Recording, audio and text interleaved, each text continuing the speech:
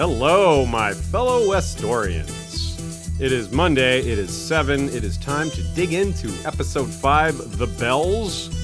So, Sean, I think I have this is normally the kind of thing we do in our predictions episode, but I have this very strong feeling that episode 6 is going to begin with a brief flashback where it's revealed that all that time, Dany was on top of her dragon going, "Stop! Drogon, stop! Don't do that! What are you doing?" No, up! Yeah, up! Anti-Dracarys, Yeah. Anti-Dracarys. Dracarest, not Dracarys. Dracar, stop! Dang it. Yeah, so it's oddly fitting that peak Game of Thrones, this climactic episode, is simultaneously nailing it and failing it all at the same time. That's kind of how they do. It's something we've gotten used to, I think. In a way that some people were irritated or annoyed with a lot of parts of this episode. I had my criticisms as well. But to me, it was just kind of just the ultimate, like the dialed up to 11 version of what they've been doing all along. They rush past a lot of character points. They kind of occasionally fumble character arcs. It's going to matter more when it's at the end in these peak moments. But they also get a lot right. And we're going to, as we do, we're going to cover both sides of that. I thought this was more of a filler episode. I don't think there's that much. I'm surprised we're even doing a cover to this one. Well, actually, we didn't really want to talk about this Battle of King's Landing. I wanted to talk about a far more important battle, the Battle of Shrewd Farms. Oh. That's in reference to all your Office references last week. I had to wear an Office shirt this week. I hope I wasn't limited to just last week for my Office. And I see you have a nice Clegane Bowl shirt on. Yes. Well, I was so excited when I saw this shirt. Little less excited about the reality of it. I got this like years ago. Right on, yeah. It was built up for a long time. The showrunners themselves said it was one of those things that sometimes you don't want to cave to fan expectations, but we wanted it too. Yeah. So many are, like I said, most major character deaths. I mean, even if this episode was perfect, which obviously it wasn't, but even if it had been painful to say goodbye to seven major characters, six of those seven since season 1. And most of them since episode 1. Gregor is not in episode 1, but Sandor is, Jaime is, Cersei is, and obviously Varys is. No, Varys isn't in the first episode. I think he's not until about episode 2. But anyway, he's close. And then Qyburn comes along around season 3. They're all season 1, if not episode 1. Yeah, except for Qyburn, yeah. And of course, the actor that plays the mountain changes a couple times. But hey, what are you going to do? So that's just... He might be the most magical character. Stabbed right through the eye. Bring it on, Arya, right? You think you can change your face? Yeah, his face changed. The mountain's been a faceless man all along. Bran is the mountain. Oh my God. I can't believe we never went down this path before. God. It's all coming to a head, an ugly head. And many are calling some of the treatments of these characters character assassinations. And whoa, what a fate to have there, to be killed and assassinated. Damn, that's rough. So that's also a fate for the Mountain. He was killed, and assassinated. No, his character wasn't assassinated. There's not a lot of depth to that character in the first place. Yeah. It's like, they just the Mountain got a raw deal. They ruined that guy. He was not a fearsome automaton like he should have been. I thought he'd be more loyal to his wise old father, Qyburn. That was the most surprising of all the... Not that he died. Of course, Qyburn dying was not surprising, but it was just that happened in that moment. Yeah, just so quickly. It was like, whoa, damn. Jeez, okay. But and it's interesting to consider the idea of your creation kind of coming back on you like that. He was playing with fire, to use the wrong metaphor there because it applies to too many other things. Well, anyway, let's start. Speaking of things on fire, the complaints and criticism about the writing and characterization. Sometimes I think, whether it's accurate or not, we can go too far with it, even when we're right, because we forget about the cast and crew and how hard they work. And so I want to start off with some positivity on that side, and just watching the behind the episode and making the game, all that. It's really amazing what they did. I'm sorry? The game revealed. The game revealed, yes. Making the game is something else. I don't know where that came from. Anyway, it would be a pretty good title for it, but but it's wrong. Speaking of people on fire, they had 22 people on fire. And, you have actors saying things like off the scale, really, in every way. And behind these veterans of set design and production say just like gushing and talking about these things they've never done before and probably never will again. And just cleverness in these things. There's a lot of ingenuity and creativity that went into this. Like, one of the guys apparently came up with this idea they designed the exploding front gates. They built the destruction under it and then built over that to make it whole. And most of the set design team didn't know that the destroyed part was hiding under it. So it's really clever. Like, you just like, it's hard. Like, that's really cool. Like no two ways about it. There's no writing to complain about. There's no character assassination when you're just thinking about the amazingness of this production. And, they moved it from, most of King's Landing was filmed throughout all the years, or all of it really, was filmed in Dubrovnik. And it moved to Belfast for this because, well, they can't just blow up Dubrovnik, right? They were actually setting things on fire and blowing things up, and like they can't do that they can't just like, can we borrow this street for 2 months and set it on fire and blow it up, and blow it up and do borrow, we'll give it back. So there was this meme going How much around. is the deposit? Yeah. So there's this meme going around on social media how King's Landing looks so different from the outside. I'm like, come on, give them a break. I mean, really, that's the kind of production complaints that I'm just like, come on, guys, like, give them a break. But there's plenty of other things that we should not give them a break on, so we'll talk about that too. Some other quick notes about the production. There's a scene where they're just showing all these extras having to do all this work in the heat and everything, and then in between sets, they're very, very, very British about a lot of this. The way they express it, it's like, "Do you want an ice lolly?" Like, no thanks. And the guy talking about so many people on fire, he's like, 22 people on fire. It's really quite disconcerting, or something like that. Something very, what did he say? Quite distressing at times. Quite distressing at times. It's like people on fire. It's just quite distressing, really. So that I highly recommend watching the what's it called again? The Game Revealed. Yes. Yeah, I remembered that time at the last second. And then my final note about this is that Amelia, really amazing watching Amelia, who's we commented on. You've always thought she was a solid actress. I thought she was okay. That's gotten a lot better. Really amazing here, because that scene where she's looking all around King's Landing and right before the bells go off, it's total green screen. She's not looking at anything. There's nothing there. Yeah. There's literally just green screen, and she's on like the mechanical bull thing, basically, that serves as the dragon, So it's really just no cues, nothing to focus on, nothing to work with, just her own mind. So that's very impressive. Yeah, of all the complaints, I don't think anyone was like, I didn't believe Danny's acting. I don't think that. I mean, maybe someone out there, I don't know. But some people might.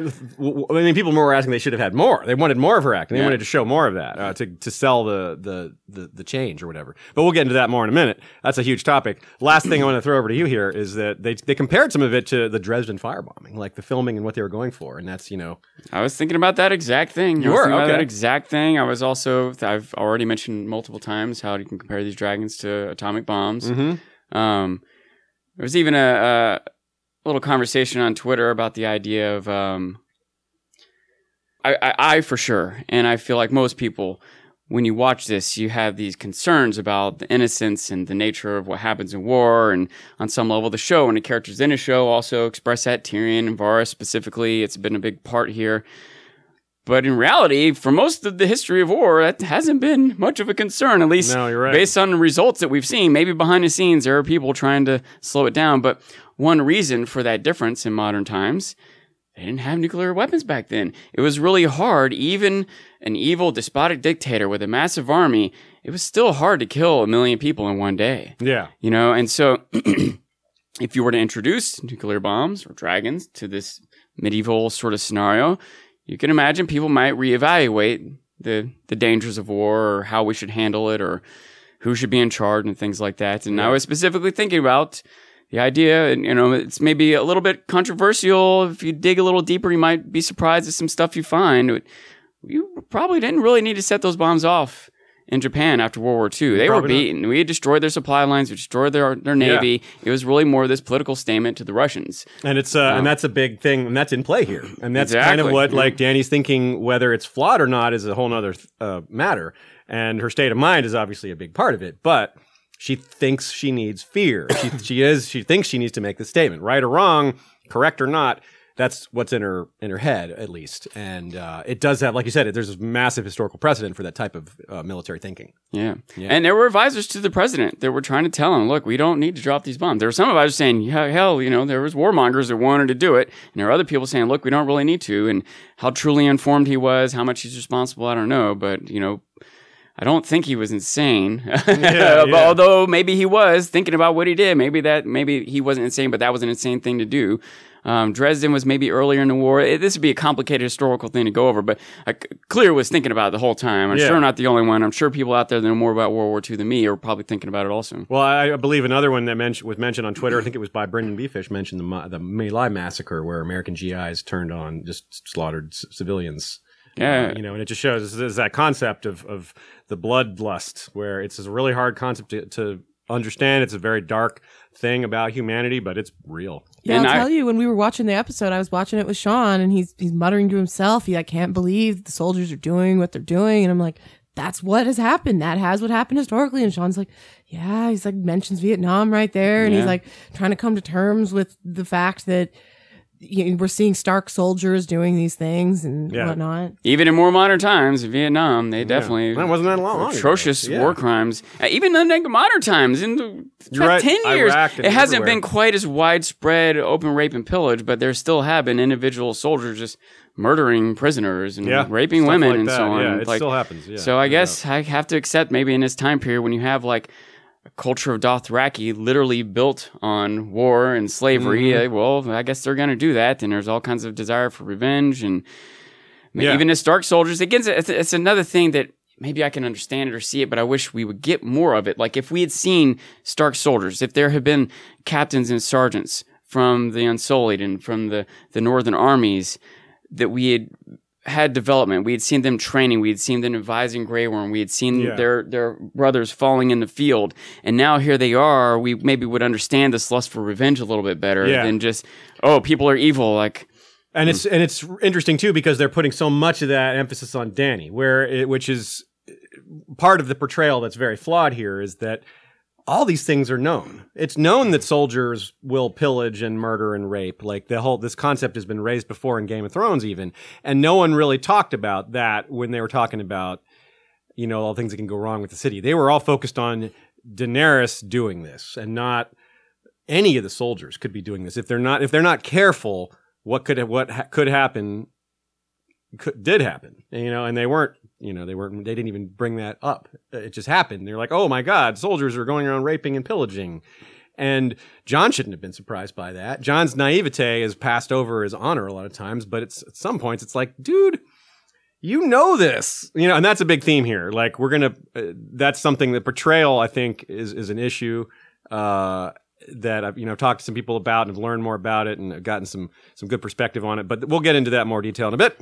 Couple quick announcements, and then we'll break into this process with a fun segue that I've come up with here. So I want to remind everybody that our Patreon is rolling along nicely. We've gotten a great response this season. We really appreciate that. I know you have a lot of choices out there and limited time to go through so many different Game of Thrones reviews. So we appreciate that you're sticking with us after all this. And after the season's over, we're going to keep it going. Of course, we'll have some wrap up stuff. We'll have some show to book topics, some things because we learned so much about the end game here. Shay and I are preparing this Azor Ahai, many-faced Azor Ahai topic. And we've got other things too kicking around that are going to be really interesting. And there's just, because these episodes are so long, we're trying to cover so much and some things are getting lost in the shuffle. So it's definitely going to be some thinking back over some topics that need more depth and are going to be a lot of fun to deal with. And then, of course, in the future, we'll have the prequel shows and more Fire and Blood to talk about. And, it just goes to show that even when we don't love the episode, even when there's a lot to criticize, it gives us so much to talk about, even when, like this episode could be horrible, really horrible. You could think it was really horrible. And this Dresden firebombing stuff is a really relevant topic that you just talked about. We don't need to rehash it, but it's just a good example of, it leads us to interesting topics, even if the original topic isn't the best. But, like I said, too, there's so much to like, even amongst the things that we can criticize here.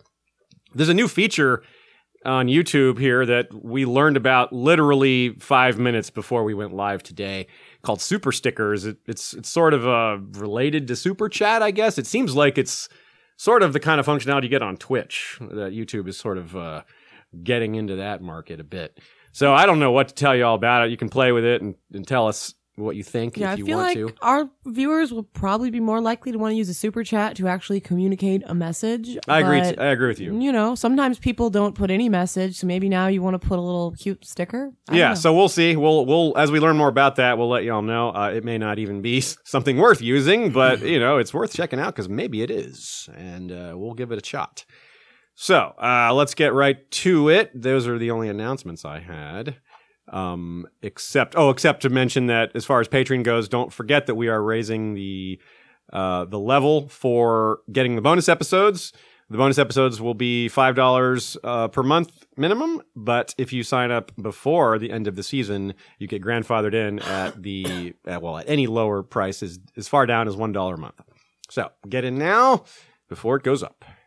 So let's talk about analysis versus anger. I think that's something I brought up at the beginning, but I want to get more deep into it now. And I want to use myself as an example. Of the two of us, I'm a lot more likely to get heated. I don't believe in astrology, but it doesn't help disprove astrology when my personality matches exactly what astrology says I'm supposed to be. Like thoughtful, whatever, you know, I think a lot, but I also get heated, and which is because I'm on the cusp of the Sagittarius, which is, I'm like right at the beginning of the Sagittarius. That's what they say. Earlier, you're supposed to be more fiery. So, well, I do identify with that. I thought you were going to say you get really angry at astrology. Also, I'm, the Sagittarius is an archer, is a centaur archer, and, you know, that's why I always keep the camera. Yeah, you don't know what's actually going on down here. So if we get 10,000 viewers, we'll let you see Aziz's legs. And soon after, I'll go to jail. They've seen your legs many a time. Those are my fake legs. Those are my faux legs. Your fegs. My fegs. So using myself as an example, I know that, you know, I have a fairly analytical mind, but I've ceased to be nearly as analytical when I'm angry. Those things don't mix very well. And not that anger is a bad thing. It can be bad. It can drive you to make mistakes, but it's real, and it's something we all have to deal with. And it's helpful to deal with it helpfully. You know what I mean? Or healthfully. Healthy to deal with it helpfully? I don't know. Anyway, I think you get the gist of that. The point is, when we react to these episodes, it can be difficult to, you know, we miss nuance sometimes if we're just fuming at some of the things that we really don't like. I mean, there's nothing wrong with fuming. I'm not saying don't fume, but we can also be honest with ourselves about what that does to our ability to analyze, which is, it's not good. It doesn't help. And you can still be analytical when angry. It's not like it's not black and white. And you can be, you know, it goes both ways. So I have a couple comments. Yeah. Like, one of my thoughts is that almost every bit of information I take in, I have like an initial reaction. Yeah. Right. But then I almost immediately look at another side of it. And so even as you say, like, you know, getting angry doesn't help. Like, well, sometimes it does. And like, as a default, I want to agree with you, but yeah, none of these things are absolutes. Right. That's always a caveat. Like, you're right. When you're angry, it's not binary, okay? It's not like you're either angry or analytical. Yeah. You can be both, and one might get in the way of the other or preclude the other and take over the other. I'm not quite sure how I want to say that, but but you shouldn't ignore emotions. You know, you can go through all this analytical process. You can, like, someone in like a bad relationship, Jamie, or you know, maybe people out there, you can write this. You go through all these reasons. They did this, they did that. It cost this much. I lost this thing. I had to give up, blah, blah. But in the end, I still love them. You know, analytics can't just stop emotions, and emotions are there for a reason. They're meaningful, and sometimes should or could dictate our actions as much as analysis. Yeah. So I think it's good to be able to separate them and consider both sides, and sometimes they can cloud each other. But, you know, as I was watching, for example, in this episode, I was like, oh, that is what I was getting felt at. Emotions, you know, and I didn't quite feel anger, but I definitely felt emotions. But those emotions like spun me into analysis. I just started thinking about, well, what does this mean? How is this slice of people going to think about it? How should I feel about this? How do I account for the emotions I'm having? It does make your head spin. And I think a lot of different people we talked to said, and this isn't just for this episode, but maybe more often in this episode, but for a lot of episodes, people wake up feeling differently about the episode than they did when they saw it. And just taking a night to sleep on it makes a big difference. Yeah, I think I definitely have gotten that as well. And that's true for me. But honestly, I made my peace with a lot of the changes that they've made, 4 or 5 years ago or whatever it would have been, season 4 or so.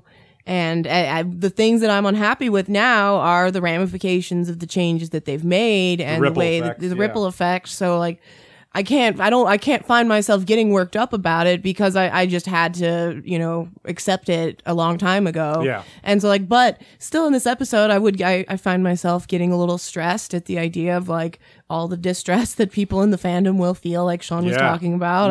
I feel that emotionally, but myself personally, I've kind of disconnected from that. Okay. Thankfully, because I was really upset. You got people will remember who listened to our show back in season 4 and 5 when like first with Dorn stuff happened and the Crasters keep mutiny and then they cut out, young Griff and then they, cut out Stoneheart and like just tons of things were happening episode after episode. And then Jamie and Cersei, there's just a million things in those seasons that I had to step back. Yeah. I'll say in that time period, having not read the books, a lot of those didn't bother me. I don't know who Stoneheart or there was no expectation for you to miss out on. However, I was still very frustrated with the whole Dorne sequence and the Sands. Even without book expectations, like what is happening? This stuff doesn't make sense. Where are they going with this? And at that time, it was like 1 out of 8 storylines were baffling and frustrating me, but I was still overall accepting it. Yeah. I felt like season 6 was similar with Arya's whole story. I'm like, what's this is now frustrating me, but overall it's still good. I feel like the percentage of things that are like frustrating me and baffling is growing, but I still overall like it, appreciate it. I'm invested. I care about what happens. Even if it like the scales tip and more than half the things, the scales tip in the last half of the last season, like I'm still going to finish this out. There's still so much of it that I am invested in and care about. And I, want to appreciate the effort that's gone into it. And a lot of it too, like I said, almost every thought I have, I try to see another way to come at it. Yeah, and that can change your perspective when you exactly sometimes walk down that trail and find yourself in a new place. And I'll say that's why I wanted to bring this up in the first place, because this really applies to Dany's state of mind. We're all like her anger versus now. I thought it was useful for us to talk about this with ourselves, but as a lead-in to the relevance of this episode, because Dany's situation is very much analysis versus anger, and she's forced into a spot that nobody could appreciate. It's unrealistic to ever be in the spot she was in for like anyone living real people. Even her analysis, when she's attempting to be analytical, it's clouded. It's very clouded. Like even if she's attempting to stay calm and think logically about how things are going, which we could tell she must have done some amount. She's like, no, it was John. And it wasn't like she was mistaken. No, she knew what he meant. She knew what he meant. But also, she's not eating. She's not sleeping. Yes, so her analysis might go off the rails. Yeah. And to me, like I really get that. I mean, I don't get so mad that I would kill a bunch of people, but I really do appreciate being hangry. That is a thing for me. I get hangry. And if Dany hasn't been eating or hasn't been sleeping, plus all that other stuff, like that's not a small extra factor. That's pretty significant, especially after flying around all that battle and everything, and the stress of having all those scorpion bolts shot at you and all this other stuff, and just letting her anger out. It's just so much that we can't comprehend. Now that doesn't mean it was the moment was well set up. That's the thing we really want to get into. So let's take a few set of questions, and then we'll work our way into that. Can I give one thought, by the way? Sure. I was there's problems with this analogy, but it was just a thought that I had. That's something I was kind of wondering about. Of course, I always have like a swirl of thoughts, but like I'm way less unsullied now than I was before. Before, not only I had not read the books, but I wasn't on Twitter or I hadn't gone to cons. I was very removed, Yeah. But now I've read at least some of the books, and I do keep up with what's happening on Twitter. I've gone to cons. I kind of have more of a pulse of the community, my fingers on the pulse of what's happening. And so, for better or worse, maybe my analysis is better. Maybe it's not quite as unsullied, but a thought that I had is going back to that time period when maybe everyone was a little more unsullied. There weren't as many people on Twitter 8 years ago. That's true. Right? Way less people were involved in a community. Con of Thrones didn't exist at that time, Yeah. So I wonder how things would have been on Twitter, or if I were more connected when Ned got his head chopped off, or when Caitlyn cut that Walder girl's hardly neck. A community then. That Frey girl's, Walder Frey's wife. It's like, those are moments when I was like, whoa, I couldn't hardly believe it. I was so disappointed that, I was so shocked that Ned died, and so disappointed that Caitlyn would kill that girl. But step back and I think about it, like, well, Joffrey is a wild card. It started off and Ned chopping someone's head off. Littlefinger said, don't trust him. I guess they built up to that, Yeah. And so I can imagine there would have been this backlash or frustration or divisiveness in the community around these events that might have played out on Twitter that I just didn't see, or maybe just didn't happen because the community didn't exist like that. Yeah. So now we're seeing it again. Now the difference is, what if instead of Ned getting his head chopped off, Ned just started chopping everyone else's heads off? They were like, instead of killing our hero, ruining our hero, it's a different. But my point is still that, like, I thought a lot about the shock, or whether or not it's built up, or whether or not it's properly built up, just other moments in the past that might have been emotional or surprising or divisive, just drawing parallels to that. And I haven't fully fleshed that thought out. I think I've told you this might be the least fully fleshed out my thoughts are going into one of our coverage episodes. So much happened here, so much to process. It's toward the end. It's all right, it's a difficult episode. Let's get moving here. We got a lot to cover. First set of questions. Matthew Underwood, just a super chat. Thank you for that. No question. Walker Schwartz, you are all the best. No question. Thank you. Well, thank you, Walker. From Chris Trombley, just showing some love. Can't watch you live. See you Wednesday. All right, we'll talk to you then. Yeah, we have a lot of book to show thoughts on this one, of course. Michael Pearson, I usually listen to the podcast, but today I was finally able to make a live stream and signed up to support you on Patreon. Thanks for all the hard work that goes into these great analysis discussions. Click the like. Thank you very much, Michael. Yes, please click the like button. You'd be surprised how much that helps us spread the word. It means a lot in terms of the YouTube algorithm and all that, so it does matter. From Scott Wortman, a.k.a. Bloody Ben Blackwood, more like the Molten Company, am I right? Yes, that is better than my joke. I had a joke written down that I'm now not going to make because this one's better. So, yeah, good job. Molten. Yeah, that's like exactly what happened to Viserys, too. Yeah, that's a good one. Good one, Scott. From Spank My Tater. Nice name there. It wasn't the Valonqar, but King's Landing collapsing in on top of Cersei was poetic, in my opinion. Seen a lot of hate on it. Yeah, I thought so, too. I even said that would be poetic before we were talking out Cersei death scenarios. I was talking about falling or being crushed under the rubble. And by the way, that's we don't like to just hang our hats on single predictions unless that's just where the evidence leads. Usually, it's better to present a range of possibilities. You're trying to make predictions. That's how I like to do it. And I think that you're the same way. We like, okay, maybe this is 15% chance. This is a 20% chance. And even if the percentages are way off, that's whatever. The idea, we're clarifying that this is not 90% likely. Yeah. We're just trying to get like when we talked about a bunch of different possibilities for how the season would play out. And we did get it right, but we also made several suggestions that weren't right. So, but that's the way it goes when you present a range of options rather than trying to just, it's going to be this one thing. I don't like making predictions that way. So, from Centipede, did you know Varys was the most badass guy in the whole show? Burns to death without so much as a whimper. Mm-hmm. Actually, that is a kind of a segue to another observation, which is that it seems that the dragon flame is getting hotter.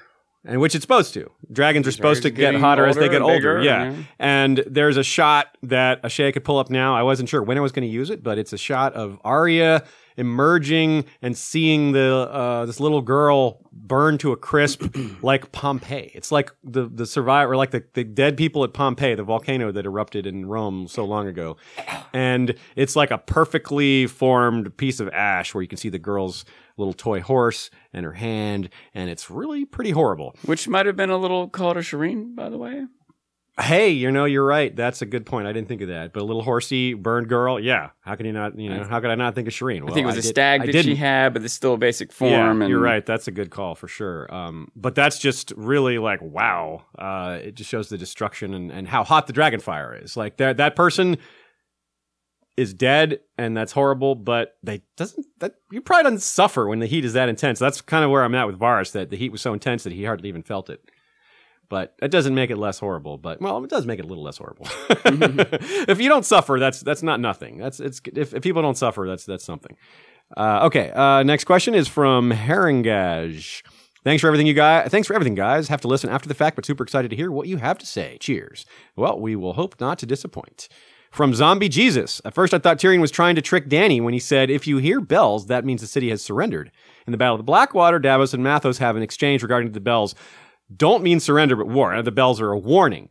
Did we diverge from previously established bell ringing rules? Or am I missing something? No, I don't think we diverge from it. The bells are normally rung for that sort of situation, but this city was already on high alert. So the bells don't have to mean the same thing every time. It's not like in the middle of a war, the bells are going to ring, or in the middle of a battle, the bells are going to ring. People are going to be like, oh, a battle? Yeah. They already know it's a battle. So it's fair to have the bells mean something else in a very different context. They also at least tried to give us a line of dialogue. It might not all perfectly line up plot-wise, but Tyrion told Jaime, hey, ordered the bells to be rung. Yeah. There could be protocols that we don't know that Tyrion would know. And that's true. From Jojo Dixon, related question. Did Tyrion's convo with Jaime and him being freed get tipped off to Dany, thereby causing her to believe that when the bells rang, she had been betrayed by everyone?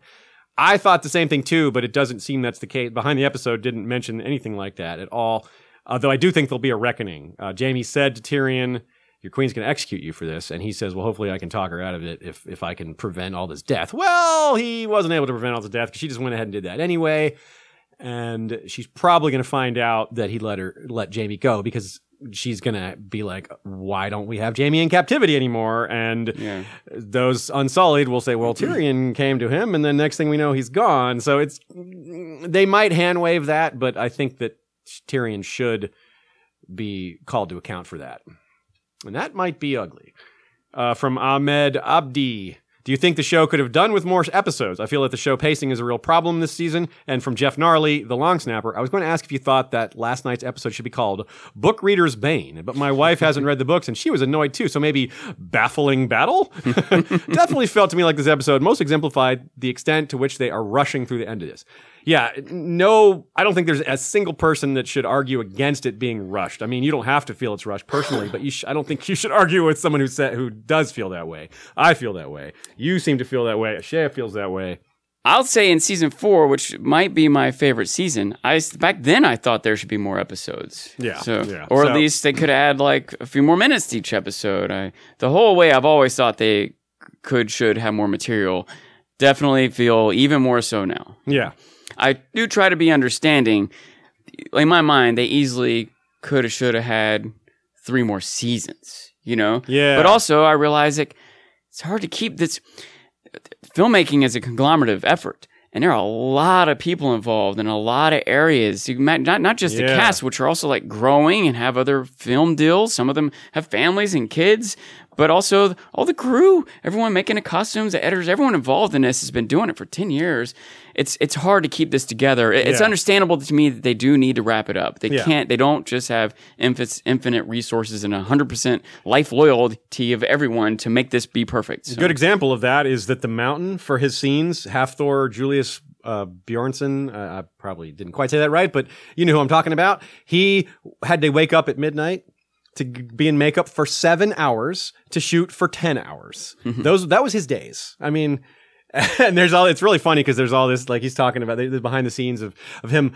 They're just like a day of throwing Rory McCann into walls. And at one point, Rory stands up and he's like, for a big man, you're very gentle. Thank you. It's like so jarring to see these two guys who are like bitterly hating each other forever. And just it would be much more distressing if we were set on fire. You're right, gold chap. So anyway, it reminds us. You're right. It's good to remind ourselves that how much incredibly hard work goes on behind the scenes. So when Dave and Dan, even I love we talk about the fact that they've rushed this ending and they do seem tired of it in some ways. And the fact that they could have maybe offered it to a couple new showrunners who've already been working on the show. I agree. Yeah. But you do make a good point. There might be a lot of people who would want to move on, but think about how many people would love to work on Game of Thrones. You know, HBO wanted it to go longer. Yeah, HBO's willing to funnel all the money into it. And yeah. So, just a reminder that not just It's that we can't be certain. Not that we know for sure it could have been longer, or that they could have easily done more, but it probably could have, but at the same time, we don't have a lot of certainty with some of these behind the scene things. Another thought, like a general thought that I have, for better or worse, is that a lot of this episode, or a lot of portions of the show in general, might be frustrating or confusing, or, you might not like it, you might not want it, but it happened. That's it. It's there. So we got to deal with it now. You know? That's right. That's what the show we have. It's like what Ashaya said. Like, she put that to bed. She accepted that at season 4/season 5, this is the new material now. This is what they're doing. They moved past the books, and this is what we're going to get. It helps with your expectations to have accepted that. And I still get great, value out of it, seeing things visually. Like when I read The Winds of Winter and A Dream of Spring, and there is, chapters covering destruction via dragons and stuff like that, it will be so visceral and so real in my mind when I'm reading it, whereas it wouldn't have been before. That's a good point. I'm quite grateful still for the visual elements of it. Yeah. And there's other things, acting and, whatever. There's a lot of things that I still get out of it. And probably plot lines, realistically, when I read the books, I'm guaranteed there will be something somewhere where I'm like, I actually liked how they did that in the show a little bit better. Yeah, I think there will be. Cool. From Bill Nitz, thanks for the great content. What's your thoughts on the lack of physical appearance and mannerism changes in Dany from season 6 onward? If they were going this direction as of season 6, it could have been subtle. Yeah, I wonder about that, because I've talked about maybe changes in her acting that I haven't really honed in on. Just feel like she's stronger in some ways, but I didn't get at which things, and I don't know what I would say to that. But yeah, it's certainly certain things declining for her, things not going well. It makes sense, and they've definitely people who have paid more attention to her outfits and a lot of these detail that really says a lot about that, because they put so much detail into those things. There's a lot to be gleaned from that, but this might be a big question that will get answered better as we talk more about Dany in general. True, and the presentation of her and everything. So, from Sinfire, Quaithe mentioned a pale mare. Is that Arya's white horse? I don't think so, but it certainly made a lot of us think of it. The quote is, "Soon comes the pale mare, and after her the others, Kraken and Dark Flame, Lion and Griffin, and Sun and the Mummer's Dragon. Trust none of them. Remember the Undying. Beware the perfumed Seneschal." Well, yeah, I think this might be more of the classic white horse thing, where it's the pale horse is death, but it might even be an inversion of that, because this is just she spends the entire episode focused on revenge, and then Sandor talks her out of it, and then she's trying to escape, and then she's trying to help people. And it's an interesting, subtle change that she goes from that, and then she has this horse moment, and that's the end of the episode. So I wonder, it might be symbolic of a change for her, as well as an attitude shift in other ways. We'll have to wait and see. It's hard to say at this point. We'll definitely have more thoughts on that on Saturday on our predictions episode. We need more time to think about that for one thing. Yeah, I was going to say I was stirred by that moment. I feel it was maybe a little out of place, but I still appreciate that they did it. Something I've pointed out many times is many styles and techniques to filmmaking. And a lot of filmmaking, especially modern filmmaking, is kind of like nonstop in your face. But a lot of more, we'll say, artsy filmmaking, things that aren't like $100 million blockbuster summer hits or whatever, a lot of times I have a lot of still moments and silent moments, the camera just sitting on a character or on an image. And that's kind of what this was, especially in context of the rest of this episode. And those moments, one thing they do is they cause an audience to turn inward. Instead of being overwhelmed what's happening or thinking about what's about to happen next, you start to think about your own thoughts. You start to turn to, how do I feel about this? What would I do in a situation? What does this represent? Things like that. Yeah. And that's what, for me, was happening with this moment when this horse showed up. It slicing me as this is kind of odd. Yeah. A lucky horse. Conveniently right there for Arya. Those thoughts all went through my mind. But yeah. I was definitely this is very strange to me, and I can't take this very seriously. Yeah. But being so strange forced me to think about it harder. Okay, they did this for a reason. This isn't random, So what is the meaning here? Does the horse symbolize something? I started to wonder if maybe she's dead and this is some sort of vision as she bleeds out, I really liked, I was just kind of baffled by it at first, other than the symbolism, which I get, but was just kind of cheesy or contrived or whatever to me originally. And then Aziz brought up the idea that maybe Bran was controlling the horse, and whether that's the case or not, A white horse covered in blood. It was red and white, so that's what made me think of it. I genuinely want Bran to do something and all that. I don't think, after more thought, I don't think Bran was in the horse, but I want it to be the case, and we'll find out. Maybe he would have been aware of this scenario. It might be something we never know. It's a theory that fits that we have no proof of. And we might never know for sure. It's not like Bran will tell someone or anything like that. I will say, I am unsure, and we'll probably have deeper thoughts and discuss it more in the predictions episode, but I can't decide in the end there if she's decided just to get out of here and forget about revenge, or like no way to have to do something about Dany. I'm not sure where she is. You're right. We'll talk about that more on Saturday. And just as a wrap up here, the pale mare refers to disease in the books. So that's another thing that's, they could be borrowing that term, but obviously it's not going to be. I don't think they don't have time for some disease plot to play out in an episode. Johnny Cash song? Doesn't he have a song, or maybe quote a line from the Bible or something? That's right. I think we even have that quote later in our document here. I'll find it later. Another question from Centipede. Do you think Bran was controlling the horse that saved Arya? Well, maybe. Yes. That question's right on point. Yeah. I think there's a good chance. We'll see. But nothing to actually prove it at this point. Mr. Mitchell 954. More episodes/seasons would have equaled more open-ended storylines. They wouldn't have known how to wrap up, even with different showrunners. I'm not sure that's true. They could, with better planning, they might have planned the beginning and end of some of these things, like they did with these sets. They were describing how they were building them. They were designing them to be built, but also as they were designing them, they were building them to be destroyed. They're building the destruction as they were building the thing. So that's just, I think part of that is not enough unity in the writer's room, too many different writers, and not, filling things out, seeing things through all the way until they're done. I don't think that, I see your point. It could go that way. If they're not careful, it could spiral out of control. But with more control in the process, it wouldn't. So, I don't know. I could see it going both ways. From Will Moss, a.k.a. the night of the mid-afternoon, probably about 3:30. That is his actual patron name, which made us all laugh out loud. Given the anger that has been building in the fandom, if people saw the Red Wedding in this mood, would they get mad, say ruining development, etc.? That's what Sean was getting into earlier. It's if so many of us had been in the fandom at that point, I don't know. It's hard to say. That was the first episode we did a TV show episode for. Before that, we had done book stuff only for the most part. Here's another thought. And I know this is hard to imagine there's problems with this, but just for a moment, imagine that the show had been made after the first book. And then they got to the third season before Martin had got there and did the Red Wedding. Would people be like, what? I can't believe this. Martin never would have done it. It's possible. Yeah. It's some of this, the showrunners or certain fans or slices of fans might 10 years from now feel vindicated. You're slicing up fans? Jeez, that's harsh. From Philip Wolf. I've always hated the bells. They ring for horror. A dead king, a city under siege. Varys. A wedding? Tyrion. Exactly.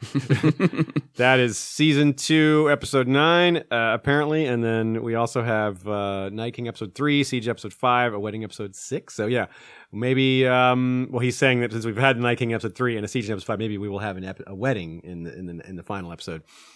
It's possible. There's a lot of ways that could go. We'll save our thoughts for prediction thoughts for Saturday, as we always do.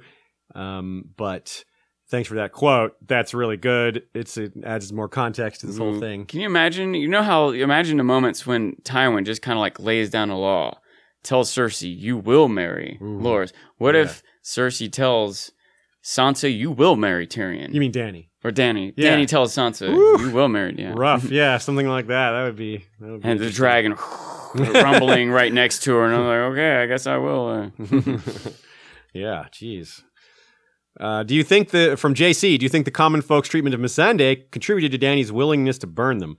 Yeah, a little bit. And I think that Dany made, during her build-up to that moment, she referred to how the people of Meereen and Astapor, they kind of just rose for her. But these Westerosi don't love her, and they don't trust her, and she doesn't trust them as much either. I think that's a big part of it. They don't love and trust her or her people that she has, Missandei and Grey Worm. The people This brings up a couple things, a couple points I want to make here.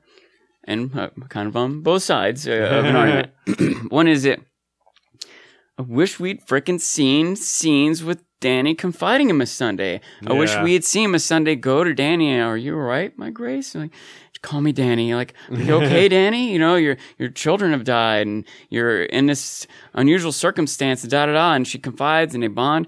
And then we cut back to them having another moment of bonding where Danny's like, John's not talking to me, and Miss Sunday's like, I feel like an outsider here. Like, the people look at me weird. Really? Yeah. You don't know what it's like because your skin's not brown, but I'm telling you. I wish we could have seen these moments, and it might be more understanding for Danny to want more general revenge from a Sunday, you know. So that makes sense. And you know, so many times, so many ways, extending the 3 minutes, but they're already an hour and 23 minutes. Make an hour and 26 would have been the end of the world to give 1 3-minute conversation between Danny and Miss Sunday.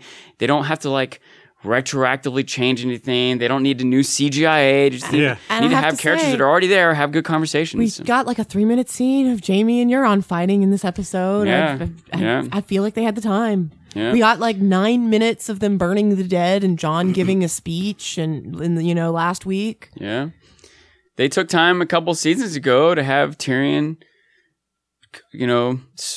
small talk with Miss Sunday and Greyjoy, like try to tell a joke, try to get them to tell a joke. And I love, some people didn't, but I love that moment. That's telling you, that's the kind of moment I want. And that one was maybe a little bit of comic relief, a little awkward because of the nature of these characters, but it's the same type of moment that I want from Danny and Miss Sunday. You know? Yeah.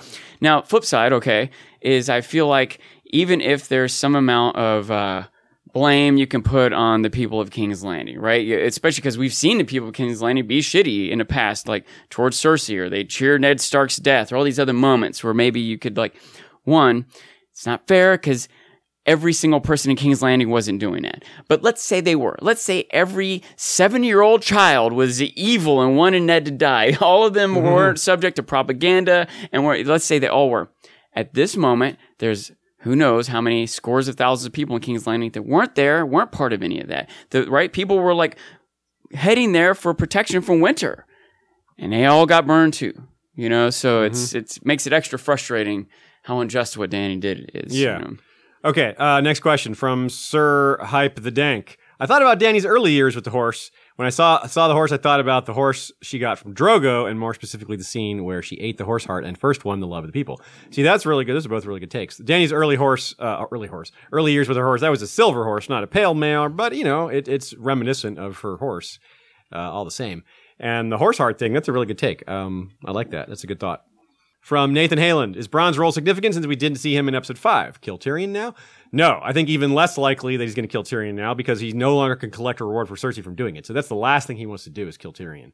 However, also he might not be able to if Danny does it first. That's a real possibility. And I don't know that Tyrion's going to be able to come through and give Bronn what he asked for because I don't think Danny's going to have that. But we'll see. Maybe have some more thoughts on that after.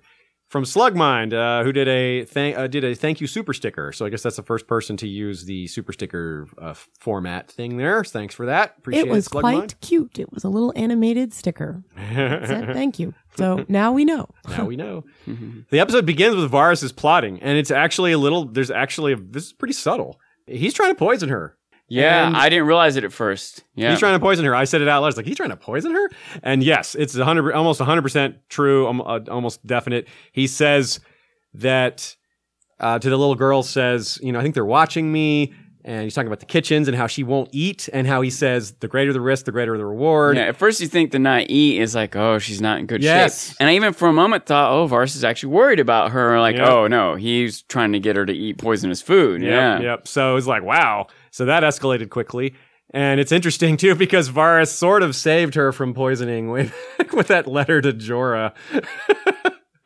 And when she almost drank the wine from the wine cellar. He almost, Wait, I'm missing. And remember when Jorah saved her from drinking the poisoned wine? Oh, that's right. The letter was from Varys. That's right. Yes, I did not piece that together either. That's good. Man. And it goes back to the small council where they were all arguing, where Robert wanted to kill Dany.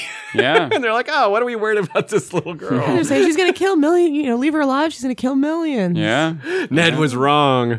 Hashtag Ned was wrong. Robert was right all along. Just kidding. But so that is really interesting, though. So she ceases eating, which accidentally saves her life. And then It doesn't seem like she's been sleeping either. She looks really bedraggled. They have that scene with Tyrion where she's really looking haggard. But despite that, she feels betrayed by Jon and Tyrion because Tyrion did not bring this information to her and told Varys without her permission. That's bad. Yet she forgives him. And she's forgiven him many times. Yeah. And she forgives Jon even though... And he hasn't even given her the final ditching yet as far as the relationship. She might have forgiven, but she hasn't forgotten. Definitely. But Varys has clearly gone too far, and she doesn't even know, and they don't even know about the poisoning. I don't even think they realize that. This is just him sending letters. So that's an open question for us to talk about in the predictions episode. We're not going to talk about it now, but the open question is... How many letters did he get off? How many letters did he get off, and to who? Yeah, I think it's possible... We shouldn't get too much in this, but I think it's possible that he didn't get any off.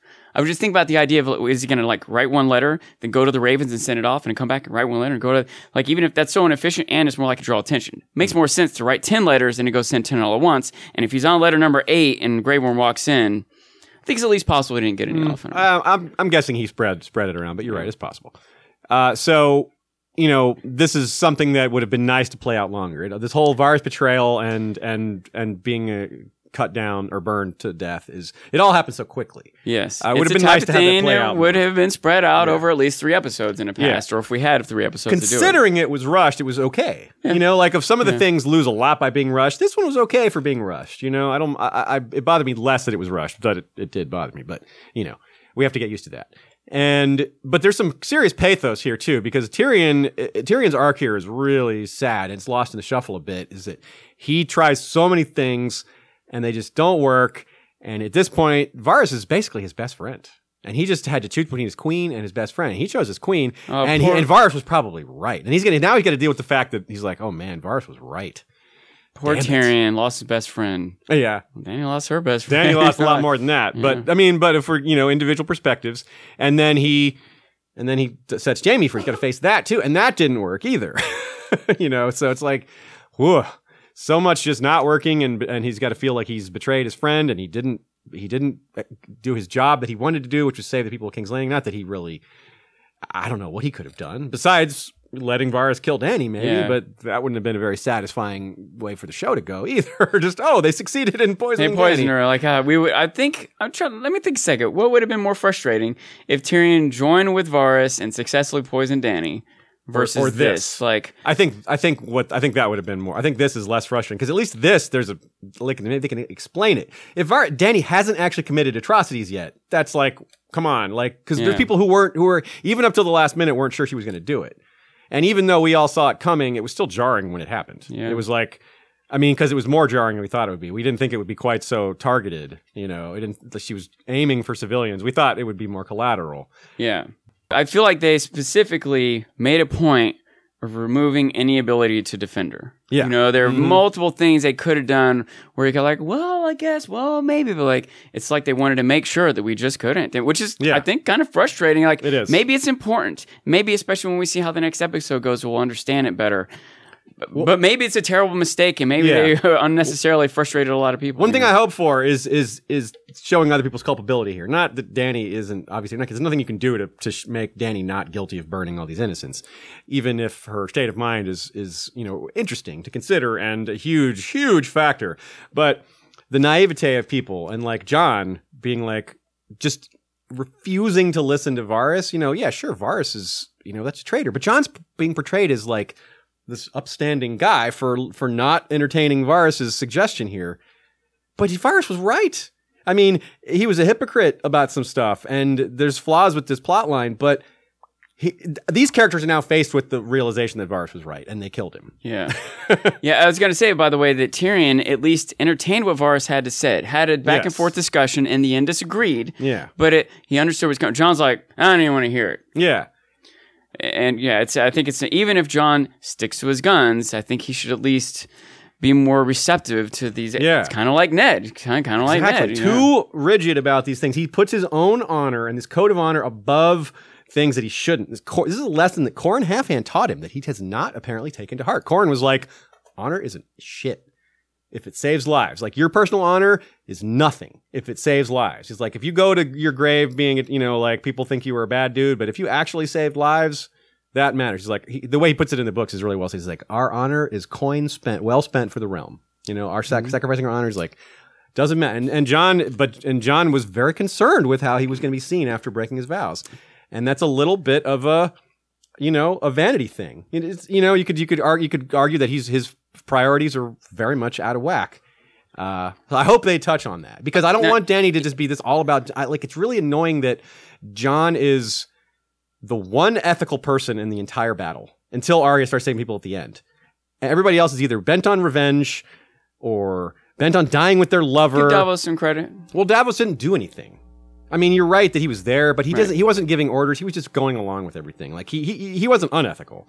But he wasn't like John. You weren't in his head either during it. No, you're right. We weren't in his head. You weren't in his head during it. And so, which I would have liked to be. Davos is a POV character. He's a major character. He's a good guy, presumably. I would have liked to see Davos' perspective. We definitely didn't see him charge in with Grey Worm attacking the unarmed Lannister soldiers. Do that. Yeah, he didn't do that.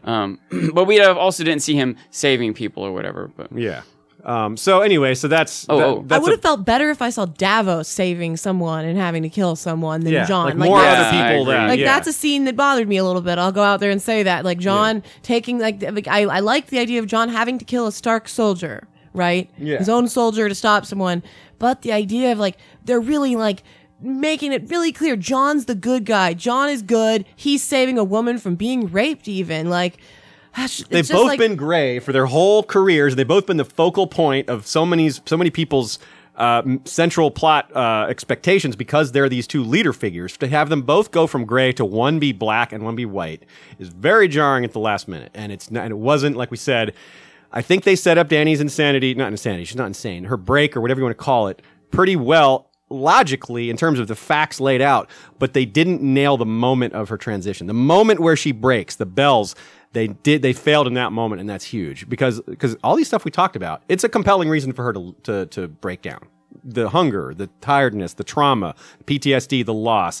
Those are compelling reasons to descend into madness or a psychotic break or whatever. But in the moment when it happened, but they didn't, that's not enough for her to go kill children to me. Yeah, I'll say on one hand, they definitely didn't not set this up.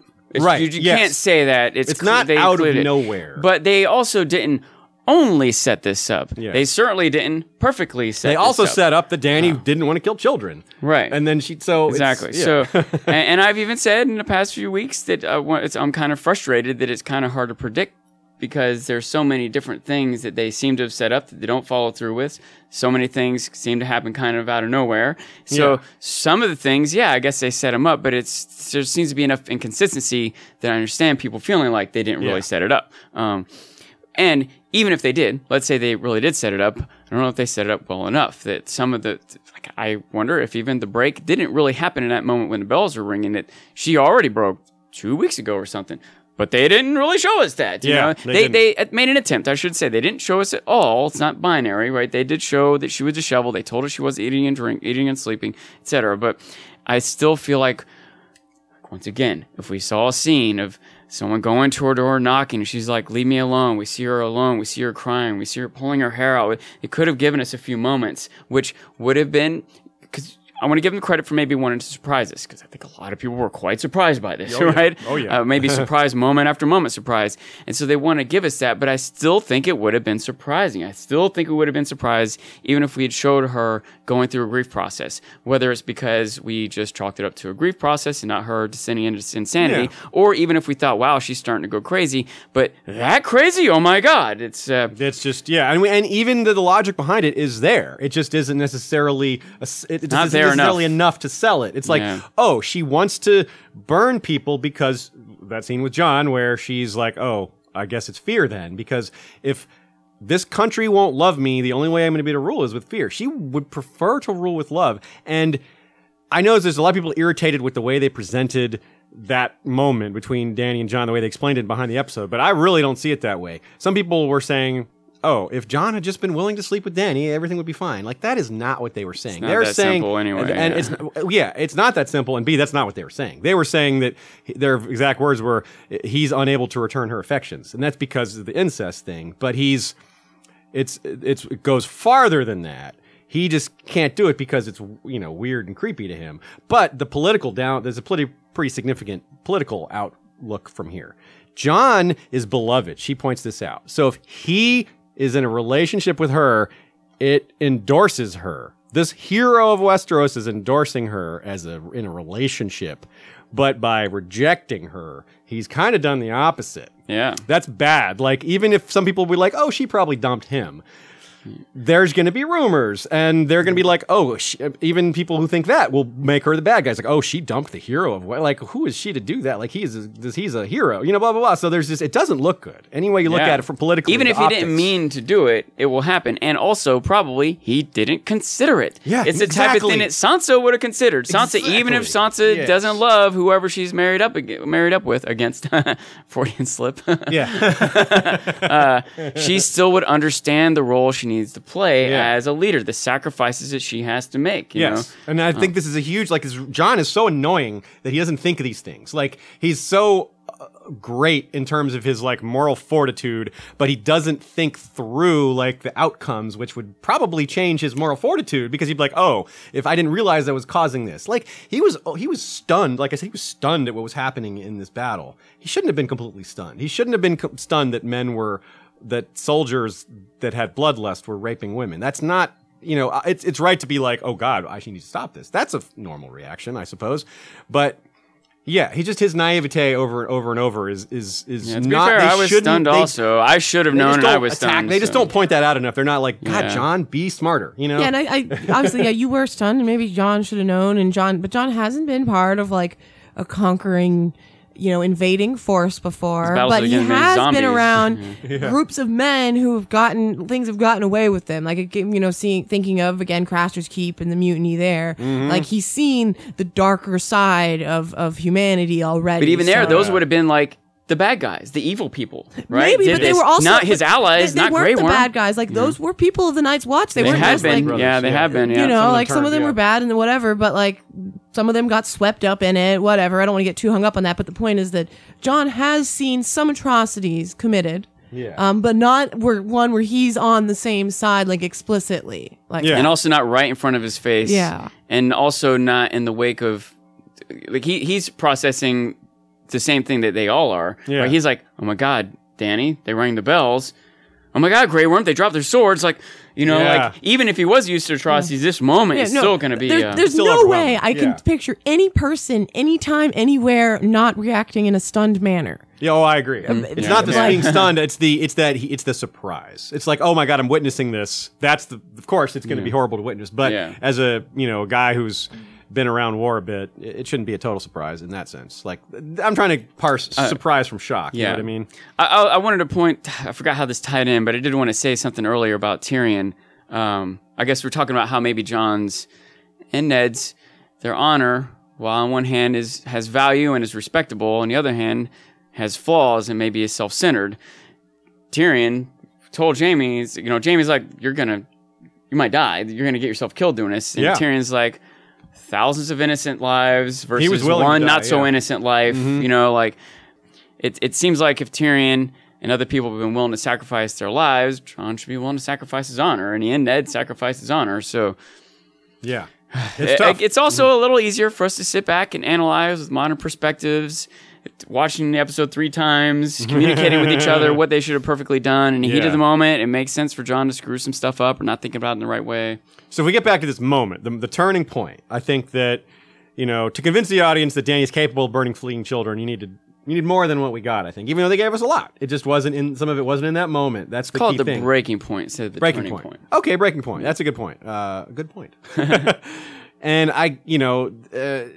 but even though we've had clues that she can be a little scary since season 1, like the way she was cold about Viserys' death, and Viserys is awful. So it's at the time it was no big deal. But there's a lot of little things like that. However, we had an idea. There's something they did that I think would have, if they just did it slightly differently, it would have worked really well. This is the first time I've ever seen the previously on episode. They sometimes give clues to what they're going to address, but this is the first time where they added something. Yeah. And it was really powerful. Sean, you and I both were like, whoa, look at this. And here, you should read these, because it's really powerful. If they had done this during Dany's breaking point, it would have been awesome. This would have been showed what's going on in her head, but it's I not. have So we to got say, 8 I quotes really here. disagree with the idea of them doing that during Okay. Danny's breaking point, because it's just would totally take me out of the immersion of the moment, because they're not. If they were all quotes Danny had heard. Well, what if they That were? might have made it better. What if they were? If they were only the okay. quotes she had heard, I would be fine with it. I just have to give my own clarification. They there. weren't all quotes she had heard. I don't think they were. Some of them I No. think were people No, talking. yeah, she didn't hear about Aemon. Targaryen There's no all way in she the heard world. the Yeah. Aemon one. Yeah. So to compromise both thoughts is that they could have done this, but a different set of quotes. If Yeah, they had done but this type of thing, but with a different set of quotes. And it could have been right at the breaking point, like maybe like a minute before, just during the action sequence. Yeah, or just Not- the sequence of showing her alone in her room, Yeah. refusing to answer the door. Sure. And maybe they could have scrolled through a different series of lines, but Anyway, let's hear but it the was actual very quote. interesting. Yeah. Like you said, like, oh wow, this is the most meaningful the intro has been. Well, sometimes it is. They definitely give you clues in the episode when Sandor. Well, I guess that was a But quote, it wasn't. But it wasn't added though. right, yeah. They just But like they- re-show you key moments. Yeah. So So it's- yeah, read them out. He has a better claim to the throne, Varys, and he's like fired off in And- like and- 5 seconds. You hear all these things. And you missed them probably without subtitles. It really helps. We always watch with subtitles, and this was huge here because we got to know. Like I would have recognized the voices probably, but But yeah, it's But it's kind of hard closing to. in on her face. It's the face she's making as Miss Sunday is being killed. Yeah. And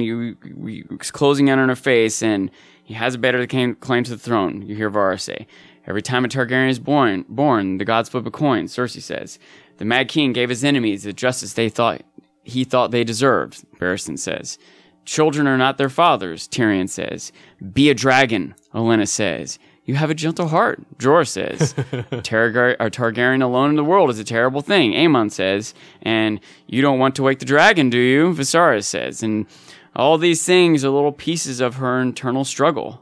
Yeah, Our internal struggle, maybe. It was really good. Yeah, it was neat. I wish they had, like we said, maybe made it more prominent, but I'm glad we got it. Okay, so let's take a quick mid-roll break. We'll come back with more analysis, more questions, and more bad jokes, most likely. Also, I have to announce that we've hit over 2,000 viewers. 2,000 Oh my viewers. God. We have. Does that mean I have to dance? Or almost at 2,100. That's what you guys were talking about. I thought last week we did both dance. I don't know if that counts. I don't know if you'll let us off the hook you for were that. in your but seats. I don't know. But Aziz sang, oh no. So we'll do that at the end then. Spotlight just fell onto me. A reason for y'all to stay tuned through the whole thing or to catch the ending if you are watching this afterwards. So we'll get into that at the end. So we'll need a song. You'll need to pick out a song for us. wait, I did pick out a You song picked one a week. song, When I'm Small by Fantagram, you wanted to do. Oh, Yeah. okay. So we're already set for that. That's cool.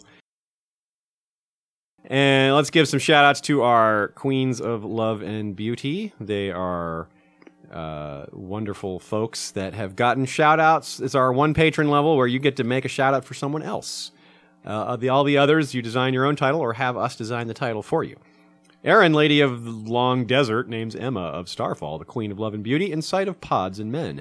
And from the depths of Fleabottom, Lord Ken of House Hammer has declared for Queen Kari, Fire of the North, who recovered Dark Sister from beyond the wall. Very cool. Also want to remind y'all that you can get two free downloads from audible.com. You can find the link on our website, historyofwesteros.com. And I highly recommend both Fire and Blood and The Thrones Effect, which was the book that Ashaya and I contributed to Chapter 2, featuring a lot of other prominent YouTubers in the Song of Ice and Fire Game of Thrones community. Why not get it on audio instead of the hardcover, if that's what you prefer? That could be one of your 2 free downloads. And we do the readings for a couple of the chapters, so it's not just our one chapter that our voices appear in. All right, a couple more questions, and then back to some of the battle stuff. Second question here from Lena Allen. It does seem a bit of foreshadowing that Lady Olenna, someone who had already lost everything, told her to be a dragon. Yeah, in retrospect, that line really looms because she's also probably regretting not taking that advice right away. Because she just lost all these battles and lost all these soldiers and all this other awful stuff happened. Yeah, I didn't think of it till just now, but if she, some combination, if the advisors hadn't tried so hard to stop her, or if she had just defied them in the first place, would she have been as destructive? Yeah, maybe she would have maybe just not. gone straight for the Red Keep and not just decimated everything. Yeah. From Bittersteel, appropriately, a super chat about the Golden Company. He says, for the Golden Company, at least they fought well. Oh, wait. Yeah, they didn't fight at all, did they? Yeah, they didn't get much of a chance. That was slightly disappointing that they didn't get into action, but oh well. It's not like the action wasn't really good in this episode, so I'm not complaining about that. From Established, R.I.P. Qyburn. He didn't deserve better, but I'll miss his twisted necromantic ways. Right? Oh, man, I was... Shocking death. Thought for sure that the whole series would end with him writing the story in a book, just like Frodo. From Bill White, John killed all of them. She just needed to D. See, it is all about cocks. No. Josh Lasagna, 3 moments Dan and Dave said shocked them when George told them. Shireen, Hodor, and something at the end. You think Dany burning King's Landing is the third? Maybe.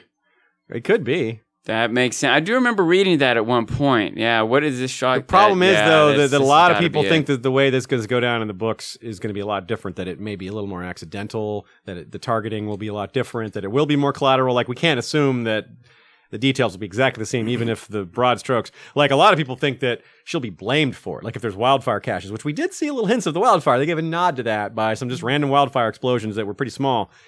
Relatively small. Yeah, like they would be huge if it weren't for all the dragon fire everywhere. Yeah. By themselves, they would start huge fires if there weren't already fires everywhere. But that could be, that could be it. But my skepticism is that the burning might be a lot more nuanced. But for them to have portrayed it this way, this is maybe how they interpreted it. If George told them this and they did it their own way, well, that would be shocking to them if this is what they heard when he said it.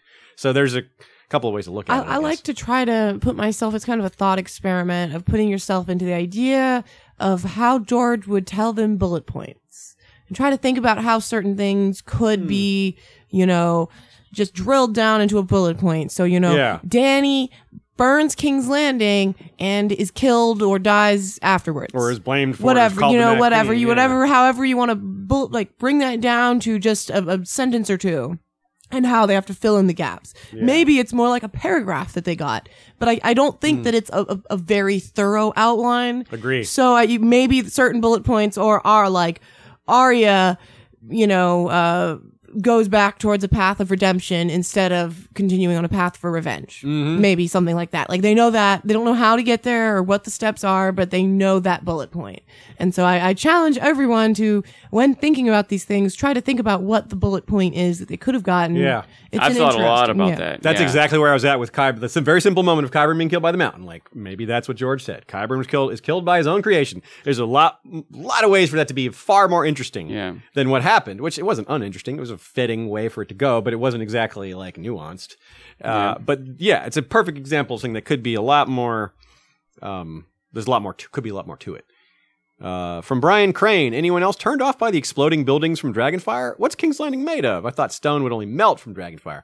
Well, honestly, the first time they did that, I was turned off by that was done many seasons ago, and they've just kept doing it. So it's, I think the time to be annoyed by that was a while ago, and because it's just a pattern they've continued.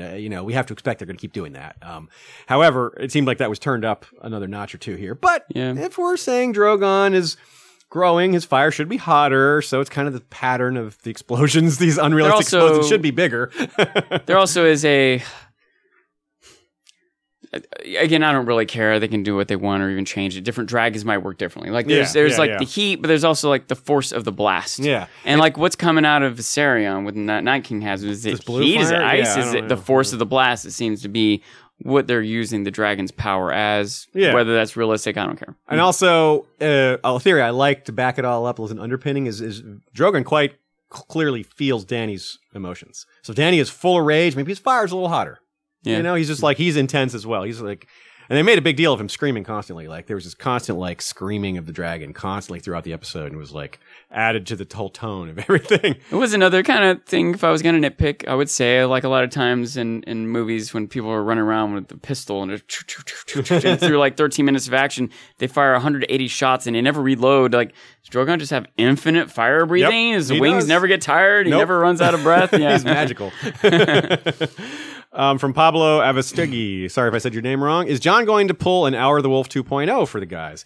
Yeah, I have. We're going to talk more about that in the book to show because it's more of a Song of Ice and Fire thing. But I think that personally, if you're looking for parallels, I think Sansa looks more like a Cregan Stark to me because John is hesitant to be a hardliner, but what he just saw may have changed his mind. We'll see.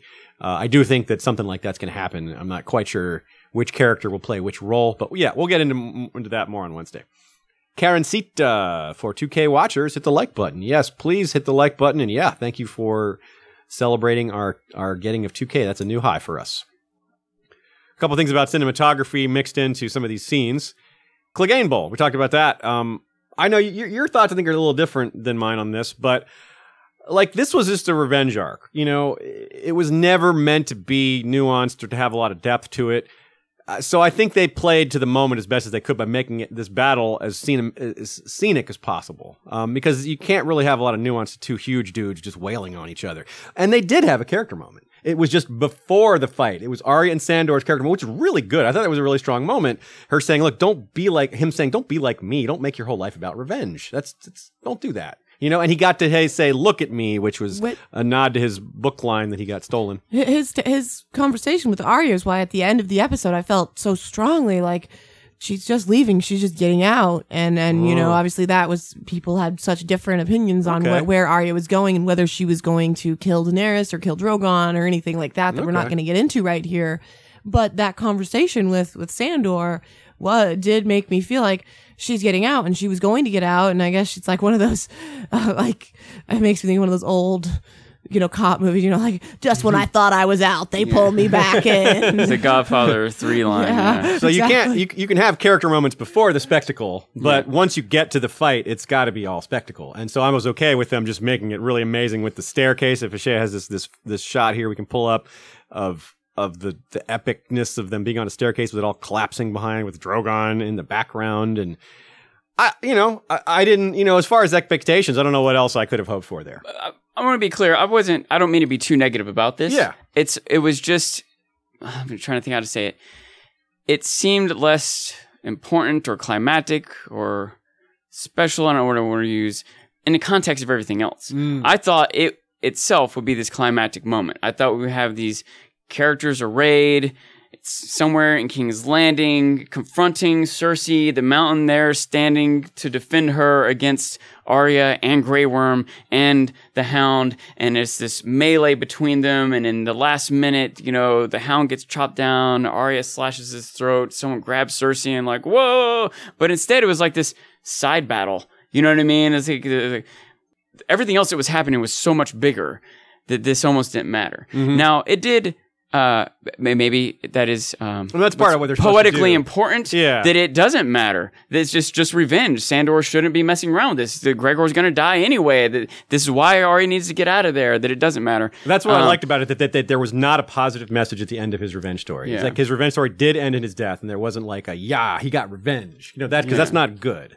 That's not a good thing to devote your life to. It's not like he stopped the mountain and now the mountain won't do any more damage. Why can it do any more damage anyway? Yeah, exactly. And it also did, I guess, add to the epicness of the battle because in the background, everything collapsing around them, the fire. And their fall was like, you get to see this like long plunge and you get to see the scenery as they're falling. Yeah, like they put a lot of backdrop behind it. I can't help but also want to bring up Arya and her revenge plot. I mean, we saw her revenge plot. She killed Walder Frey. Like, she got a lot of her revenge, you know. She did it. Yeah, and she came back from it and is I don't know how I feel about all of that. I'm most mixed up, and I really can't say until next episode, until we see where Arya ends, where I think she's gonna end up. But that scene with Sandor made it feel like there was a path back to humanity for her, where she was, you know, gonna leave and maybe not just go off and be on her own and maybe go see her family again, or maybe she felt like she was too dedicated to this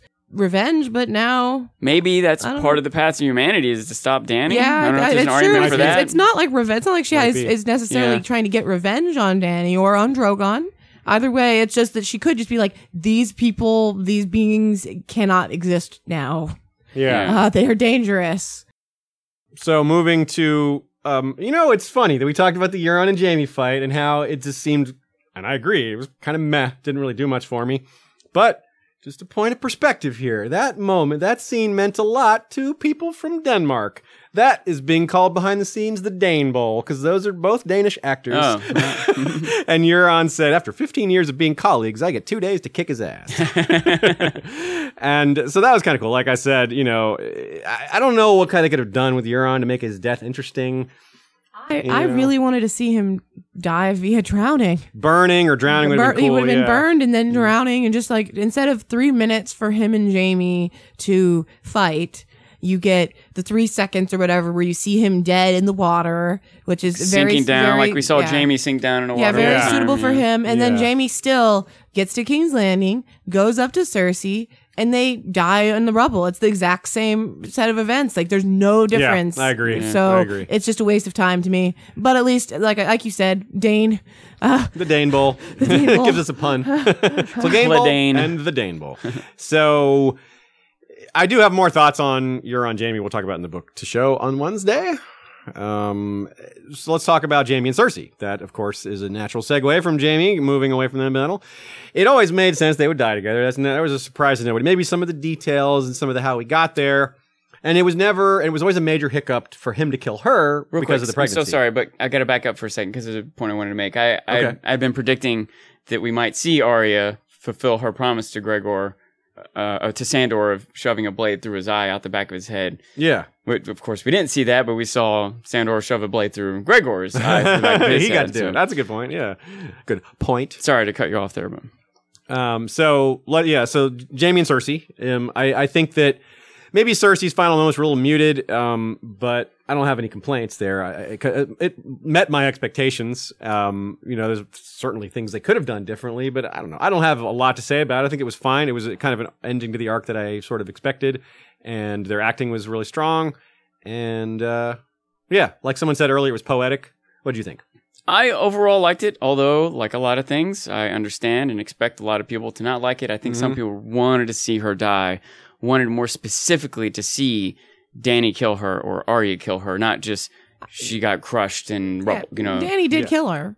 Right, but we didn't see Dany kill her. No, Dany didn't see it, Dany didn't see her kill her. Dany will know that next episode that she did that. Maybe they'll dig her out of the rubble. Dany gets credit for it, but I still think it would have been a better payoff for a lot of people if she just charged her dragon right to that balcony of the Red Keep, fire blowing the whole way, and Cersei got singed to a crisp, Yeah, I think that would have been more satisfying to some people. I didn't necessarily want or expect or care about that, but I guarantee you 1 million people did. Oh yeah, a lot of people wanted her to be burned to a crisp or murdered savagely. But what I did appreciate that's was usually not how they do that. What I wanted more out of that was for Dany to make the decision to go straight for the Red Keep, right? And to target this would not give Cersei the chance to even escape or anything like that, because she was just giving her more of a chance to get away. Yeah.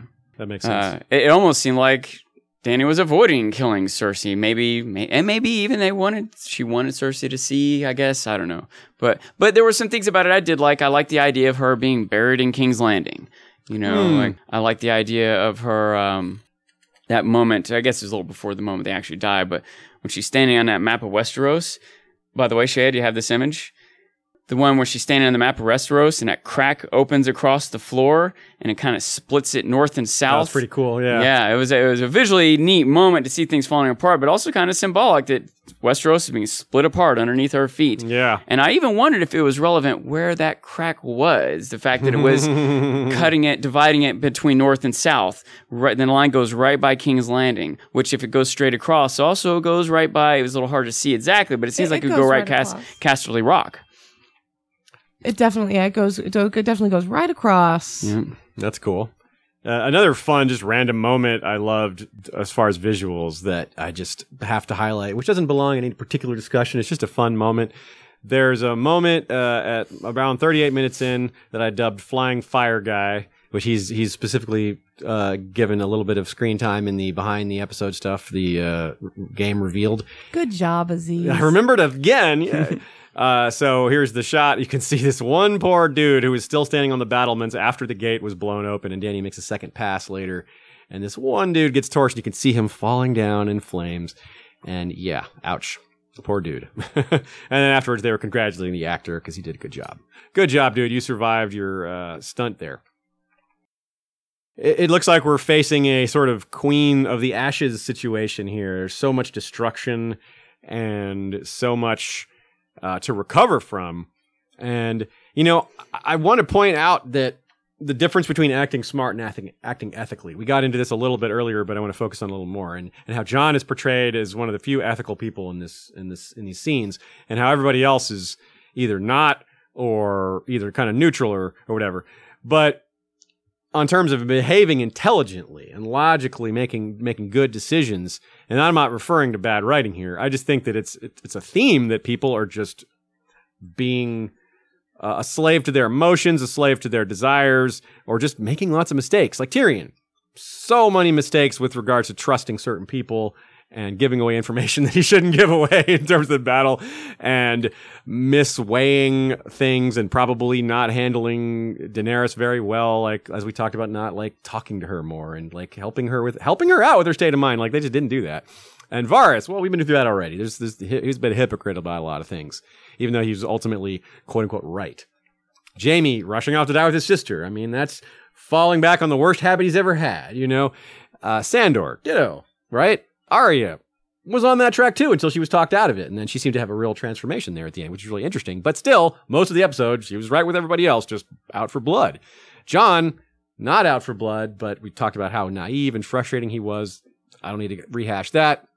The person, the smartest people are the ones who weren't there, who stayed away. Like Brienne didn't come follow Jaime. We wondered if that would happen. Good for her. She didn't. I really thought she might, but I'm glad she didn't. Sansa has been right about everything.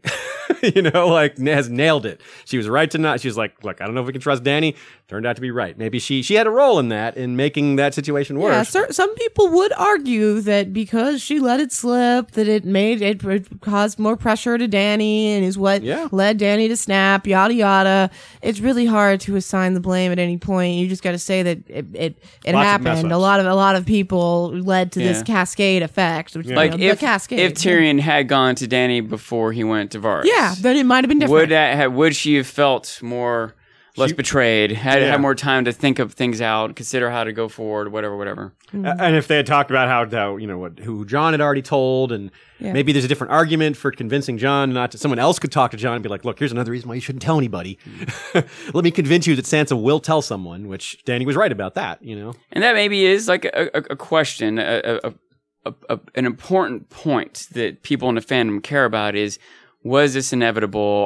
Are they trying to tell us that she was going to go crazy no matter what because she's Targaryen, which I and a lot of people think is kind of weak? Or was she really driven to this by specific events that were occurrences that were happening to her, pushing her to it's this? It's kind of like the idea of self-fulfilling prophecy and the idea of destiny versus decision. Destiny versus decision. If all these people around you are talking about and have these ideas of some Targaryens go mad and this is a possibility, and Varys is talking about flipping the coin, then you're gonna be more inclined to do that. It's just the case, and just like you're more likely to feel like you're a prophetic, hero if there's actually prophecies about you. Yeah, it's wild. Like we can't conceive of what that would do to somebody. How do you keep all that together? If your life you're told you might go crazy. Some of your family members are crazy, and then when you feel like a little bit of the bloodlust and you're on your dragon, you're like, oh, this is it now. I'm in it. And she just, goes all in potentially. I don't have to love it, but there's another thing that, I don't know, frustrates me a little bit, because even if somehow you're trying to have some hope that she didn't really go insane, this is a moment where she lost it. Really should be a good leader after this. History won't care as much as long as everything, One, I still feel like what she did is just unforgivable. Whether or not you want to call it insane, it was an insane thing to happen, Yeah, an insane act, not necessarily an insane person. Right. Yeah. And it also, even if she is definitively not insane after this, still not so sure we should let her be in charge with these dragons. But also, it makes sense to me that someone would go insane after this. Imagine having that death on your soul, Realizing what you had done. It might be unrealistic for her to not go insane. I think that's a great point, that, that the weight of knowing how many people you killed, and she's going to be faced with it. Like we have to be seeing her walking the streets and seeing just the kind of things Arya saw, and that's got to affect you emotionally. And even if she puts up a veneer for a minute, I feel like she's going to crack again. Exactly. Like the one way to deal with that might be to block it out, but it's still in there your whole life when you still have a dragon, She's got to live with what she's done. Assuming she does live, then So I wonder about that. I was pretty adamant, I think, last time that I don't think Jon would kill Dany. I backed off on that somewhat. I'm not adamant about that anymore. Yeah. I still don't think. I don't think he will but, either. I think but someone else would, but he might be pushed into it by other people. He might be pushed into it by his own I have guilt. to say, we talked about how many people there even were that were possible to kill Danny. Yeah. And the numbers were so few. Like, Yeah. it's really, Oh, yeah. out of the actual feasible people, it really comes down to, It's like Arya and Jon Jon. Arya are the most possible. And there's technically some other people you can mention Yeah. that are named characters, but it's so few. But one person I want to mention that I don't think is likely, but I just don't think is getting enough mention is Daenerys herself. Like, we have this idea of Maegor the Cruel in the past, like potentially having killed himself on the Iron Throne, and just the idea of like Daenerys not being able to live with what she's done is very meaningful to me. I don't think that she's going to do that, and I think lots of people would be so upset. It would have its own issues with the message, but in terms of the third option, I think Daenerys is the third most Probably likely. better than Jon killing her, though, right? Do you think Tyrion could be Maybe. an in option? terms of reactions? I think Tyrion and Davos are the only two other options. No, Sansa. No, I mean if they overthrow her and have her, I think executed. Arya. I think Arya and Jon are the most likely. Yeah, I agree. And there's a bunch of other people, I her- guess, maybe than herself, of course. Yeah. Yeah. I'm kind of torn on Jon because part of me feels like he won't do it out of honor, out of love for her, whatever it is about him. You know, he doesn't want to be Kingslayer. And also because he literally specifically reinforced her vows to her. Yeah. I love you. You will always be my queen. You know, but that also maybe makes it all the more tragic for him to actually do it, all the more unexpected or important for him to, or whatever. So this is really neat because I think they missed a small opportunity to use one particular line that I thought is really poignant and super applies to this episode.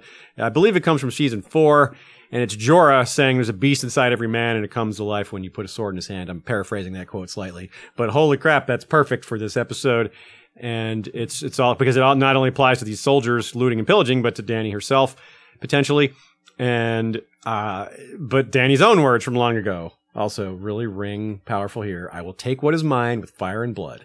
We never maybe took that seriously enough. It was a slogan that was like, yeah, she's fierce, she's badass, but we never really thought of how it could be applied to in the wrong ways. And yeah, that's tough. Let's see. So do you have any more thoughts on that? I do have one Cool. quick thought. I forgot to bring this up when we were talking about Jaime and Cersei. Yeah. Jaime told Bronn, remember Jaime and Bronn talked about how they wanted to die. Oh yeah. In your arms of the woman he loves. It's true. He did get that. He did have that come to fruition. Another thing that's interesting to me about Jon is something that Dany said a while back, that like he's a hero and heroes have this, dumb heroes have this, pattern of getting themselves killed, doing dumb, brave things or whatever.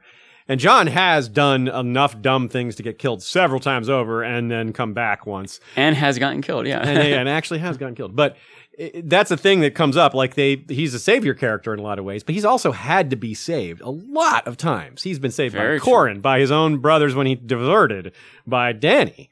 By one of Craster's wives. But yeah, he's been stabbed the Carl from behind. Yeah, just tons of times he's been saved at the last minute. Ghost, yeah. So, that's a part of who he is, that he gets into trouble with his passion is not thinking and just trying to act and be good, and you want to encourage people being good, but you don't want to encourage people not thinking. You want to think ahead. You want to be good and think ahead. And not be naive. And Jon is just very naive about certain things. Like, we've beaten this horse to death, but the fact that he just wouldn't listen to, no, Sansa will tell. He's like, no, she won't. And his just repeated thinking that I don't want it is somehow enough. Like, oh, I'm just going to tell them I don't want it. Like, come on, that's not enough. Everyone knows that's not enough. Everyone's telling you that's not enough. Dany tells you that's not enough. Sansa tells you that's not enough. Varys tells you that's not enough. I wonder how these are all people smarter than him about this, and he doesn't listen to any of them. I wonder how the conversation would go if they pushed that farther. You know what I mean? Like, we feel like we know the rebuttal to that, but then I wonder what's Jon's rebuttal to that? If people try to explain to him, look, you have this honor, you think it won't, but A, are you so sure for everyone else? B, let's say you're wrong. Let's weigh the risk that's being taken if you're right. Like, let's say you're 99% sure you're right. And we agree to you. What does that other 1% do? Let's think about it for a second.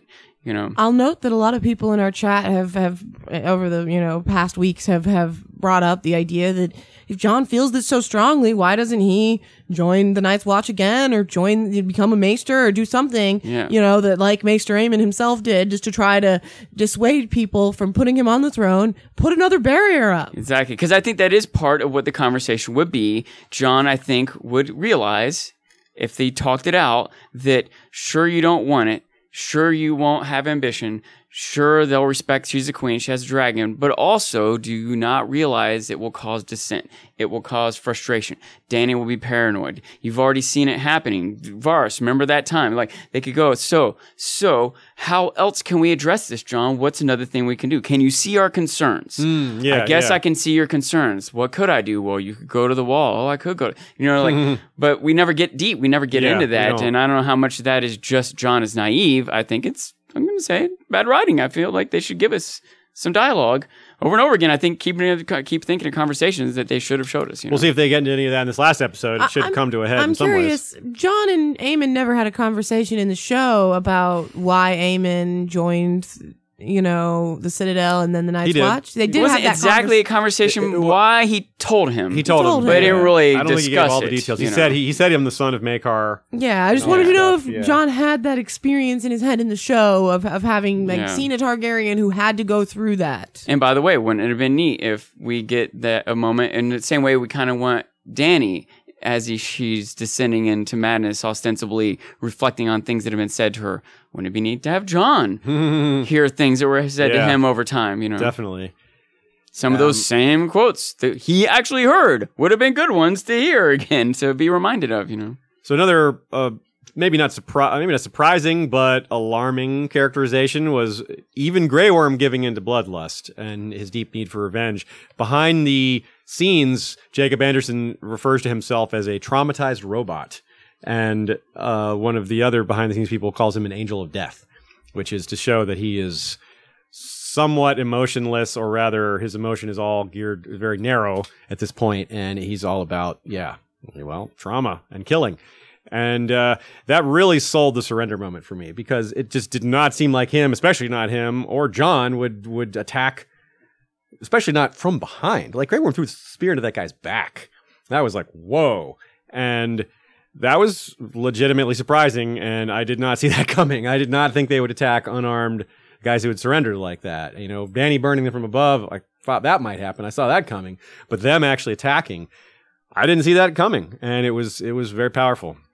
I have to say, originally, as I went through a lot of emotions as I saw that, and Grey Worm throws his spear and starts killing, and what I read into it at that moment is Drogon is burning the city. People are going to die via burning, and Grey Worm's if I'm going to go out and I'm going out in the heat of battle, a lot of these men who are soldiers, it's better for us to go out right here fighting, and I'm also going to get out all my anger rather than us just purely burning to death. And I think I was reading too much into it in retrospect, but in that moment, I felt like there was more layers to it as well, I guess.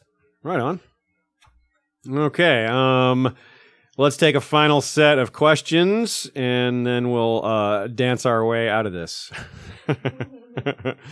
From William Coupland, speaking of music, here's an alternative soundtrack for this last episode. He suggests Susie and the Banshees, Cities in Dust, Crazy World of Arthur Brown, Fire, Metallica, For Whom the Bell Tolls, nice, Slayer, Evil Has No Boundaries, or Angel of Death. Yeah, Angel of Death, given what we just said about Grey Worm, fits really nicely. Megadeth, Killing Is My Business, and Business Is Good. There's several other Megadeth songs that would fit there, I think. And Mastodon, The Wolf Is Loose. Yep, also several other Mastodon songs that would fit there. Yeah. Yes, good call. I encourage all of you to insert songs from your personal favorites into the chat that you think would be good soundtrack songs for this episode. Speaking of music, Sylvia Sabrek says, notice the credits ending with the Night King theme. Honestly, I thought it ended with Reigns of Castamere, which I thought was a little odd but interesting. But maybe I misheard. I thought I read somewhere that it was that there were some new songs that were mashed up themes of prior songs. Maybe that was what she heard the one part and I heard the other part. That would make sense. I guess we'll have to have more information on Wednesday. We'll make a note to look at the music stuff. Definitely. By the way, another song with as Drogon's burning the ships. Dun, dun, Smoke on the water. Yeah. Very good call. Very good call. And yeah. So, a question from Ahmed Ali. Sansa just got what she wanted against Dany. Yeah, that's what Dany said. She said she knew that. She figured it out. She knew that Sansa knew that telling the secret to Tyrion would have the result it had. And she says she killed Varys as much as anyone by spilling that secret, which is. That I didn't like that. I didn't like that logic because she had just blamed Jon for breaking the secret, and that's who told. The problem is, like many of these things, you can't just blame one person. Right. Yeah. Like we said a minute ago, cascade effect. Yeah. So, Little Angry Irishman says, D&D too concerned with twists, trying for a surprise ruler. I mean, I have brought up the possibility of Bran being the twist ruler at the end, and other people have too. I guess there's other possible twist rulers for sure. Just name one. I don't know. Grey Worm. That would be quite a twist. Yeah. I don't know how the hell they could pull that off. Davos. Yeah. He's more likely, I think, than a lot of the others, even though I don't think that's likely. Yeah. So I think, I think they might want to go for twist. However, if let's say Bran ends up king, that would be the thing that surprised them potentially. Not rather than Dany turning, it would be Bran. Or if... Which is an argument against Bran being king, that wouldn't both those things be really shocking to hear if George told them. So, I don't know if either of those can be eliminated. So, and one of them has already happened. And so... But still, I think it's very possible. But if you want to hear my reasoning for that, it was from our predictions episode last week. And I believe I may have mentioned it before that as well. But that's where you can also look up Great Council, ASOIF, and just find stuff people talking about great councils in the past, which is what Aziz's idea was rooted in. Yes. For context. From Vampiris99, we look with the look Grey Worm was giving Jon and the bit about the Unsullied learning the common tongue. I'm thinking Dany and Grey Worm had that plan already in place. They may have. That's interesting. Yeah, I was wondering about that look that passed between them there. I think the bit about the common tongue is very notable. I think that helps clinch that Grey Worm understood more of what conversations were happening in front of him than people thought. Maybe. Although it's maybe implied that they had learned the common tongue. They didn't know it right away. Well, I still think, they learned it, but that Grey Worm there, for example, I'm trying to, what the conversation is where Tyrion's talking about, like, what to do with Jon, Okay. That Grey Worm would have heard more of that. I still think that they should know that Grey Worm knows more of it. They know Grey Worm knows. Yeah, they've talked to him a bunch of times, but I think the rest of the Unsullied I'm not sure about. I did also wonder the look that Dany gave Grey Worm and the I'm going to say quickness that Grey Worm went back to attacking once Dany started attacking the city after the bells even. Maybe that it wasn't necessarily planned, but they were still on the same page. They still knew Dracarys was ringing in their... Missandei's voice saying Dracarys was ringing in their ears the same. From Rebecca Bellick, related question from Rebea. Easy for you to say. Apparently not. Do you think that the full-on attack by Grey Worm and Dany was pre-planned? At the start of the episode, Dany told Grey Worm, "You'll know when it's time." So yeah, I mean that is possible. I think that when it's time was referring to her busting through from behind. Yeah, I think you're right. But it still doesn't mean they couldn't have at least been on the same page about what was going to end up happening here. Yeah, I think you're right. It's more likely that that's the time, like when she blows the gate. Yeah, because that is real clear. Yep, that's the time, all right, when the gate is exploded. Yeah. From Anthony Vasquez, I personally think that what Dany did was necessary. Drogon is equivalent to a nuclear deterrent. She can now prevent future attacks, battles, and war. She sent the realm a message. Right or wrong? Well, couldn't she have done that without burning so many kids? Like, I think she could have just done... She could have shown the power of this battle station, like the Death Star, without using it against a civilian target. You can blow up an empty planet and be like, look, I could turn this against a real planet. Although... I mean, she can just do the walls of King's Landing. Well, yes, I want to counter my argument here, though. But there's a difference between showing that you can do it and actually proving that you're willing to do it. Yeah. So a couple thoughts here. One is I've had the same thought about World War II. We could have just set a nuclear bomb off on some mountainside and just look, we could drop that on you. Japan at noon on this date. Look at this spot. Watch what happens. Yeah. Okay, now do you surrender? Like if we really thought we needed to do it, we could have demonstrated first. We could have picked a city with a smaller population. So many things. Dany could have... And in fact, I'm going to say what I thought. Like all the different things along the way. Remember I said they were trying to make sure it was indefensible. Like if she had started this before the bells rang, like she waited and waited, they didn't ring. Okay, that's it. I'm going. And then after that, the bells ring And she keeps going. Even that is maybe more defensible, but she did it before, she did it after the bells rang, not before. Then also, I thought what was happening is she was just zooming toward the Red Keep. She's going to take out Cersei, and she's going to put an exclamation mark on it and burn everything in the path, innocent or otherwise. That's what I kind of thought. And I was hoping maybe she was just going to burn a line of troops on the path there, but it seems like she's getting innocence too. I'm like, well, I guess she's incidental, prove she's willing to do it. She's going to get Cersei. But then it cuts and she's just zigzagging back and forth. And I'm like, oh my God. Like, she's making up for Rickon. She keeps zigzagging back. This is how it's done, little boy. Yeah, so the idea that it's necessary, like, there may be some piece of this that was quote unquote necessary.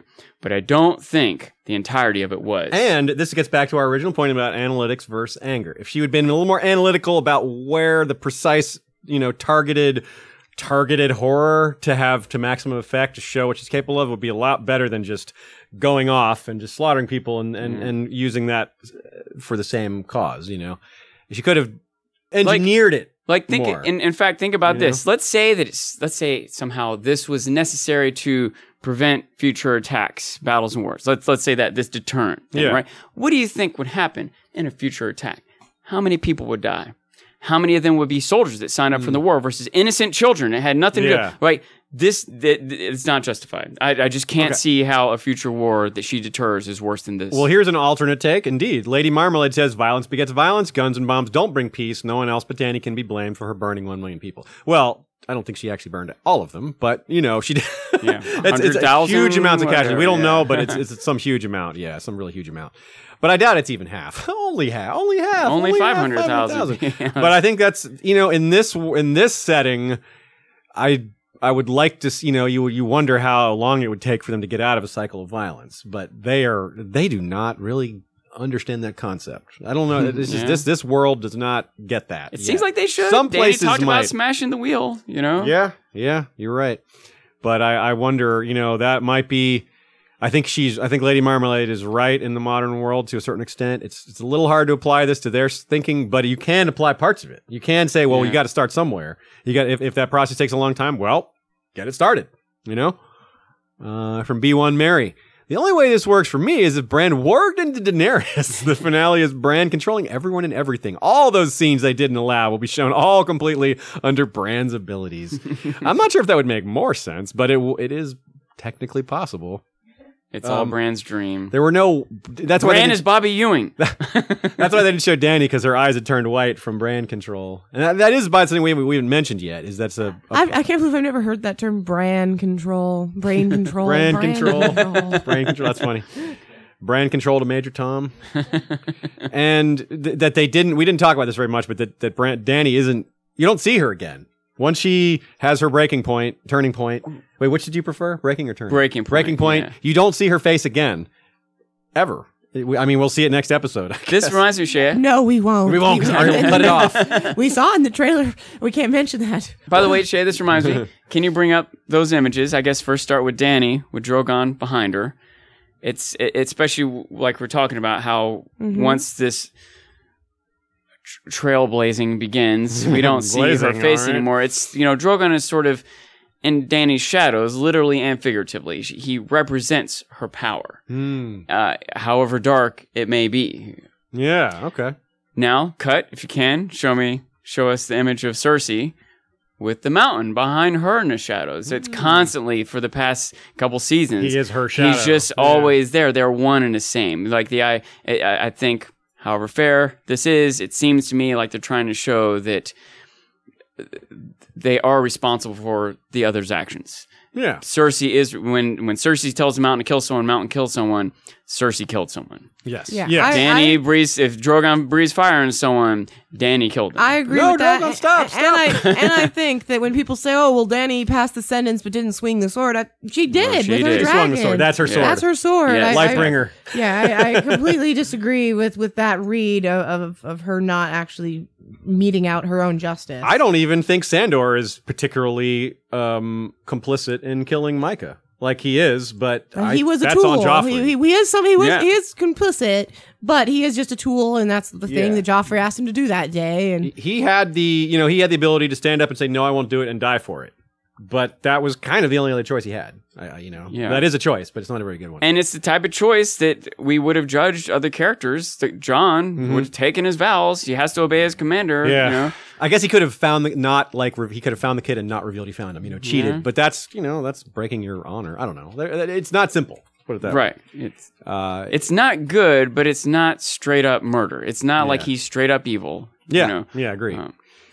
So, from Acre Frey, can I ask what style of dancing Sean does? I'm going to be starting dancing lessons soon, and I'm wondering, is it help me which styles to go for?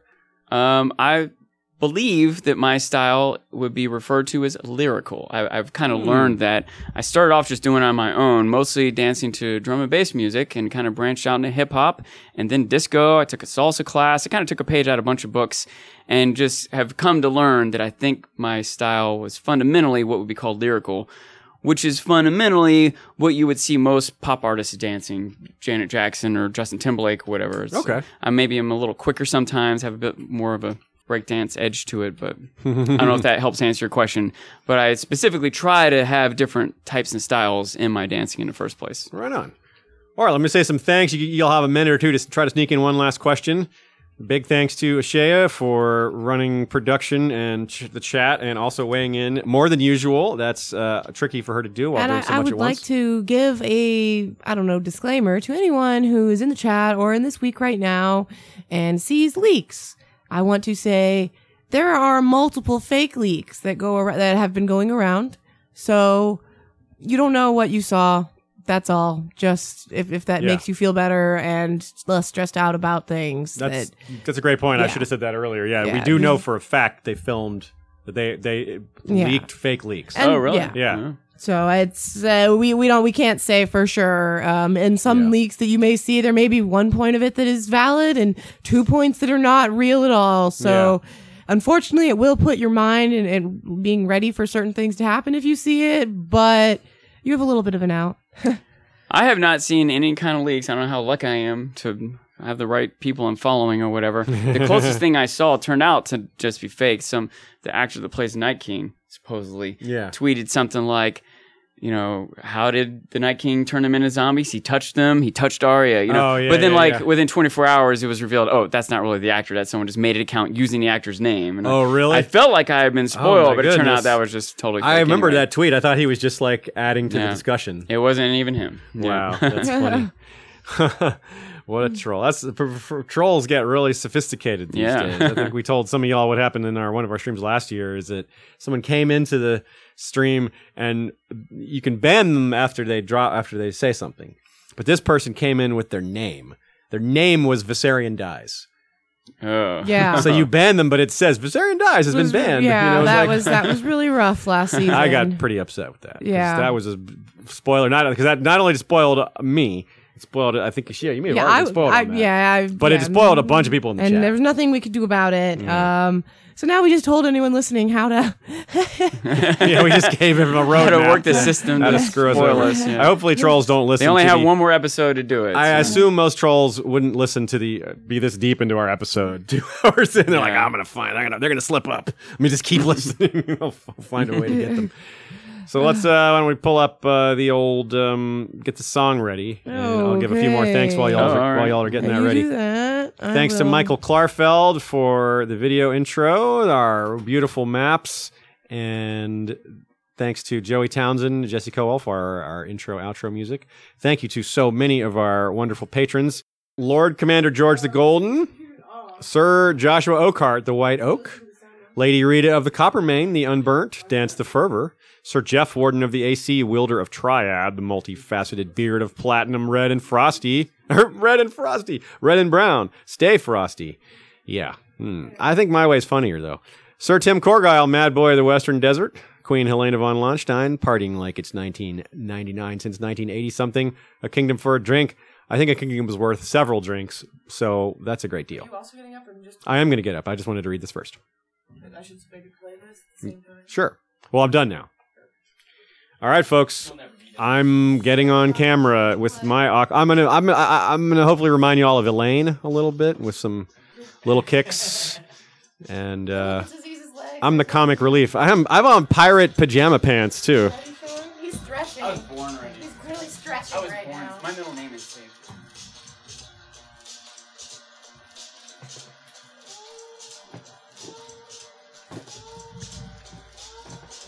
Oops, I tripped over there.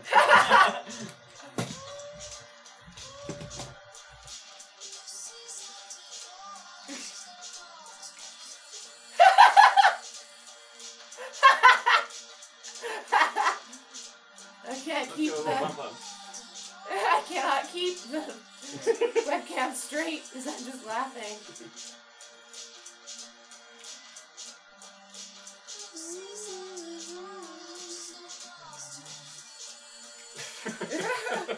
You still in my head? I was popping your eyes out. Oh. What is this? We have the Clegane Bowl, the Dane Bowl, and The Dance Bowl. The Beard Bowl? Dance.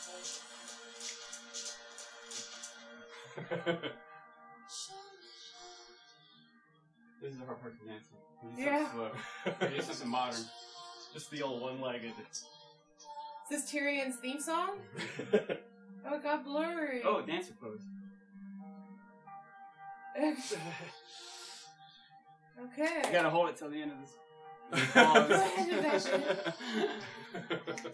gonna kick in a second. You guys gonna dance to the whole song?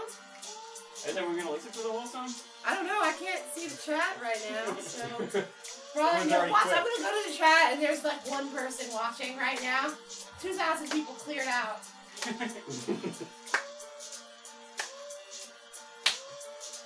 Oh look, the cat. We got a dancing cat? Alright, I'll dance with Ricky.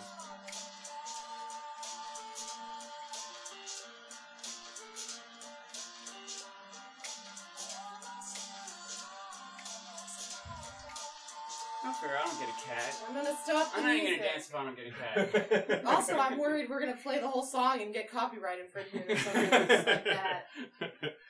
Fair use, fair use. Oh, should let you go on first. Okay.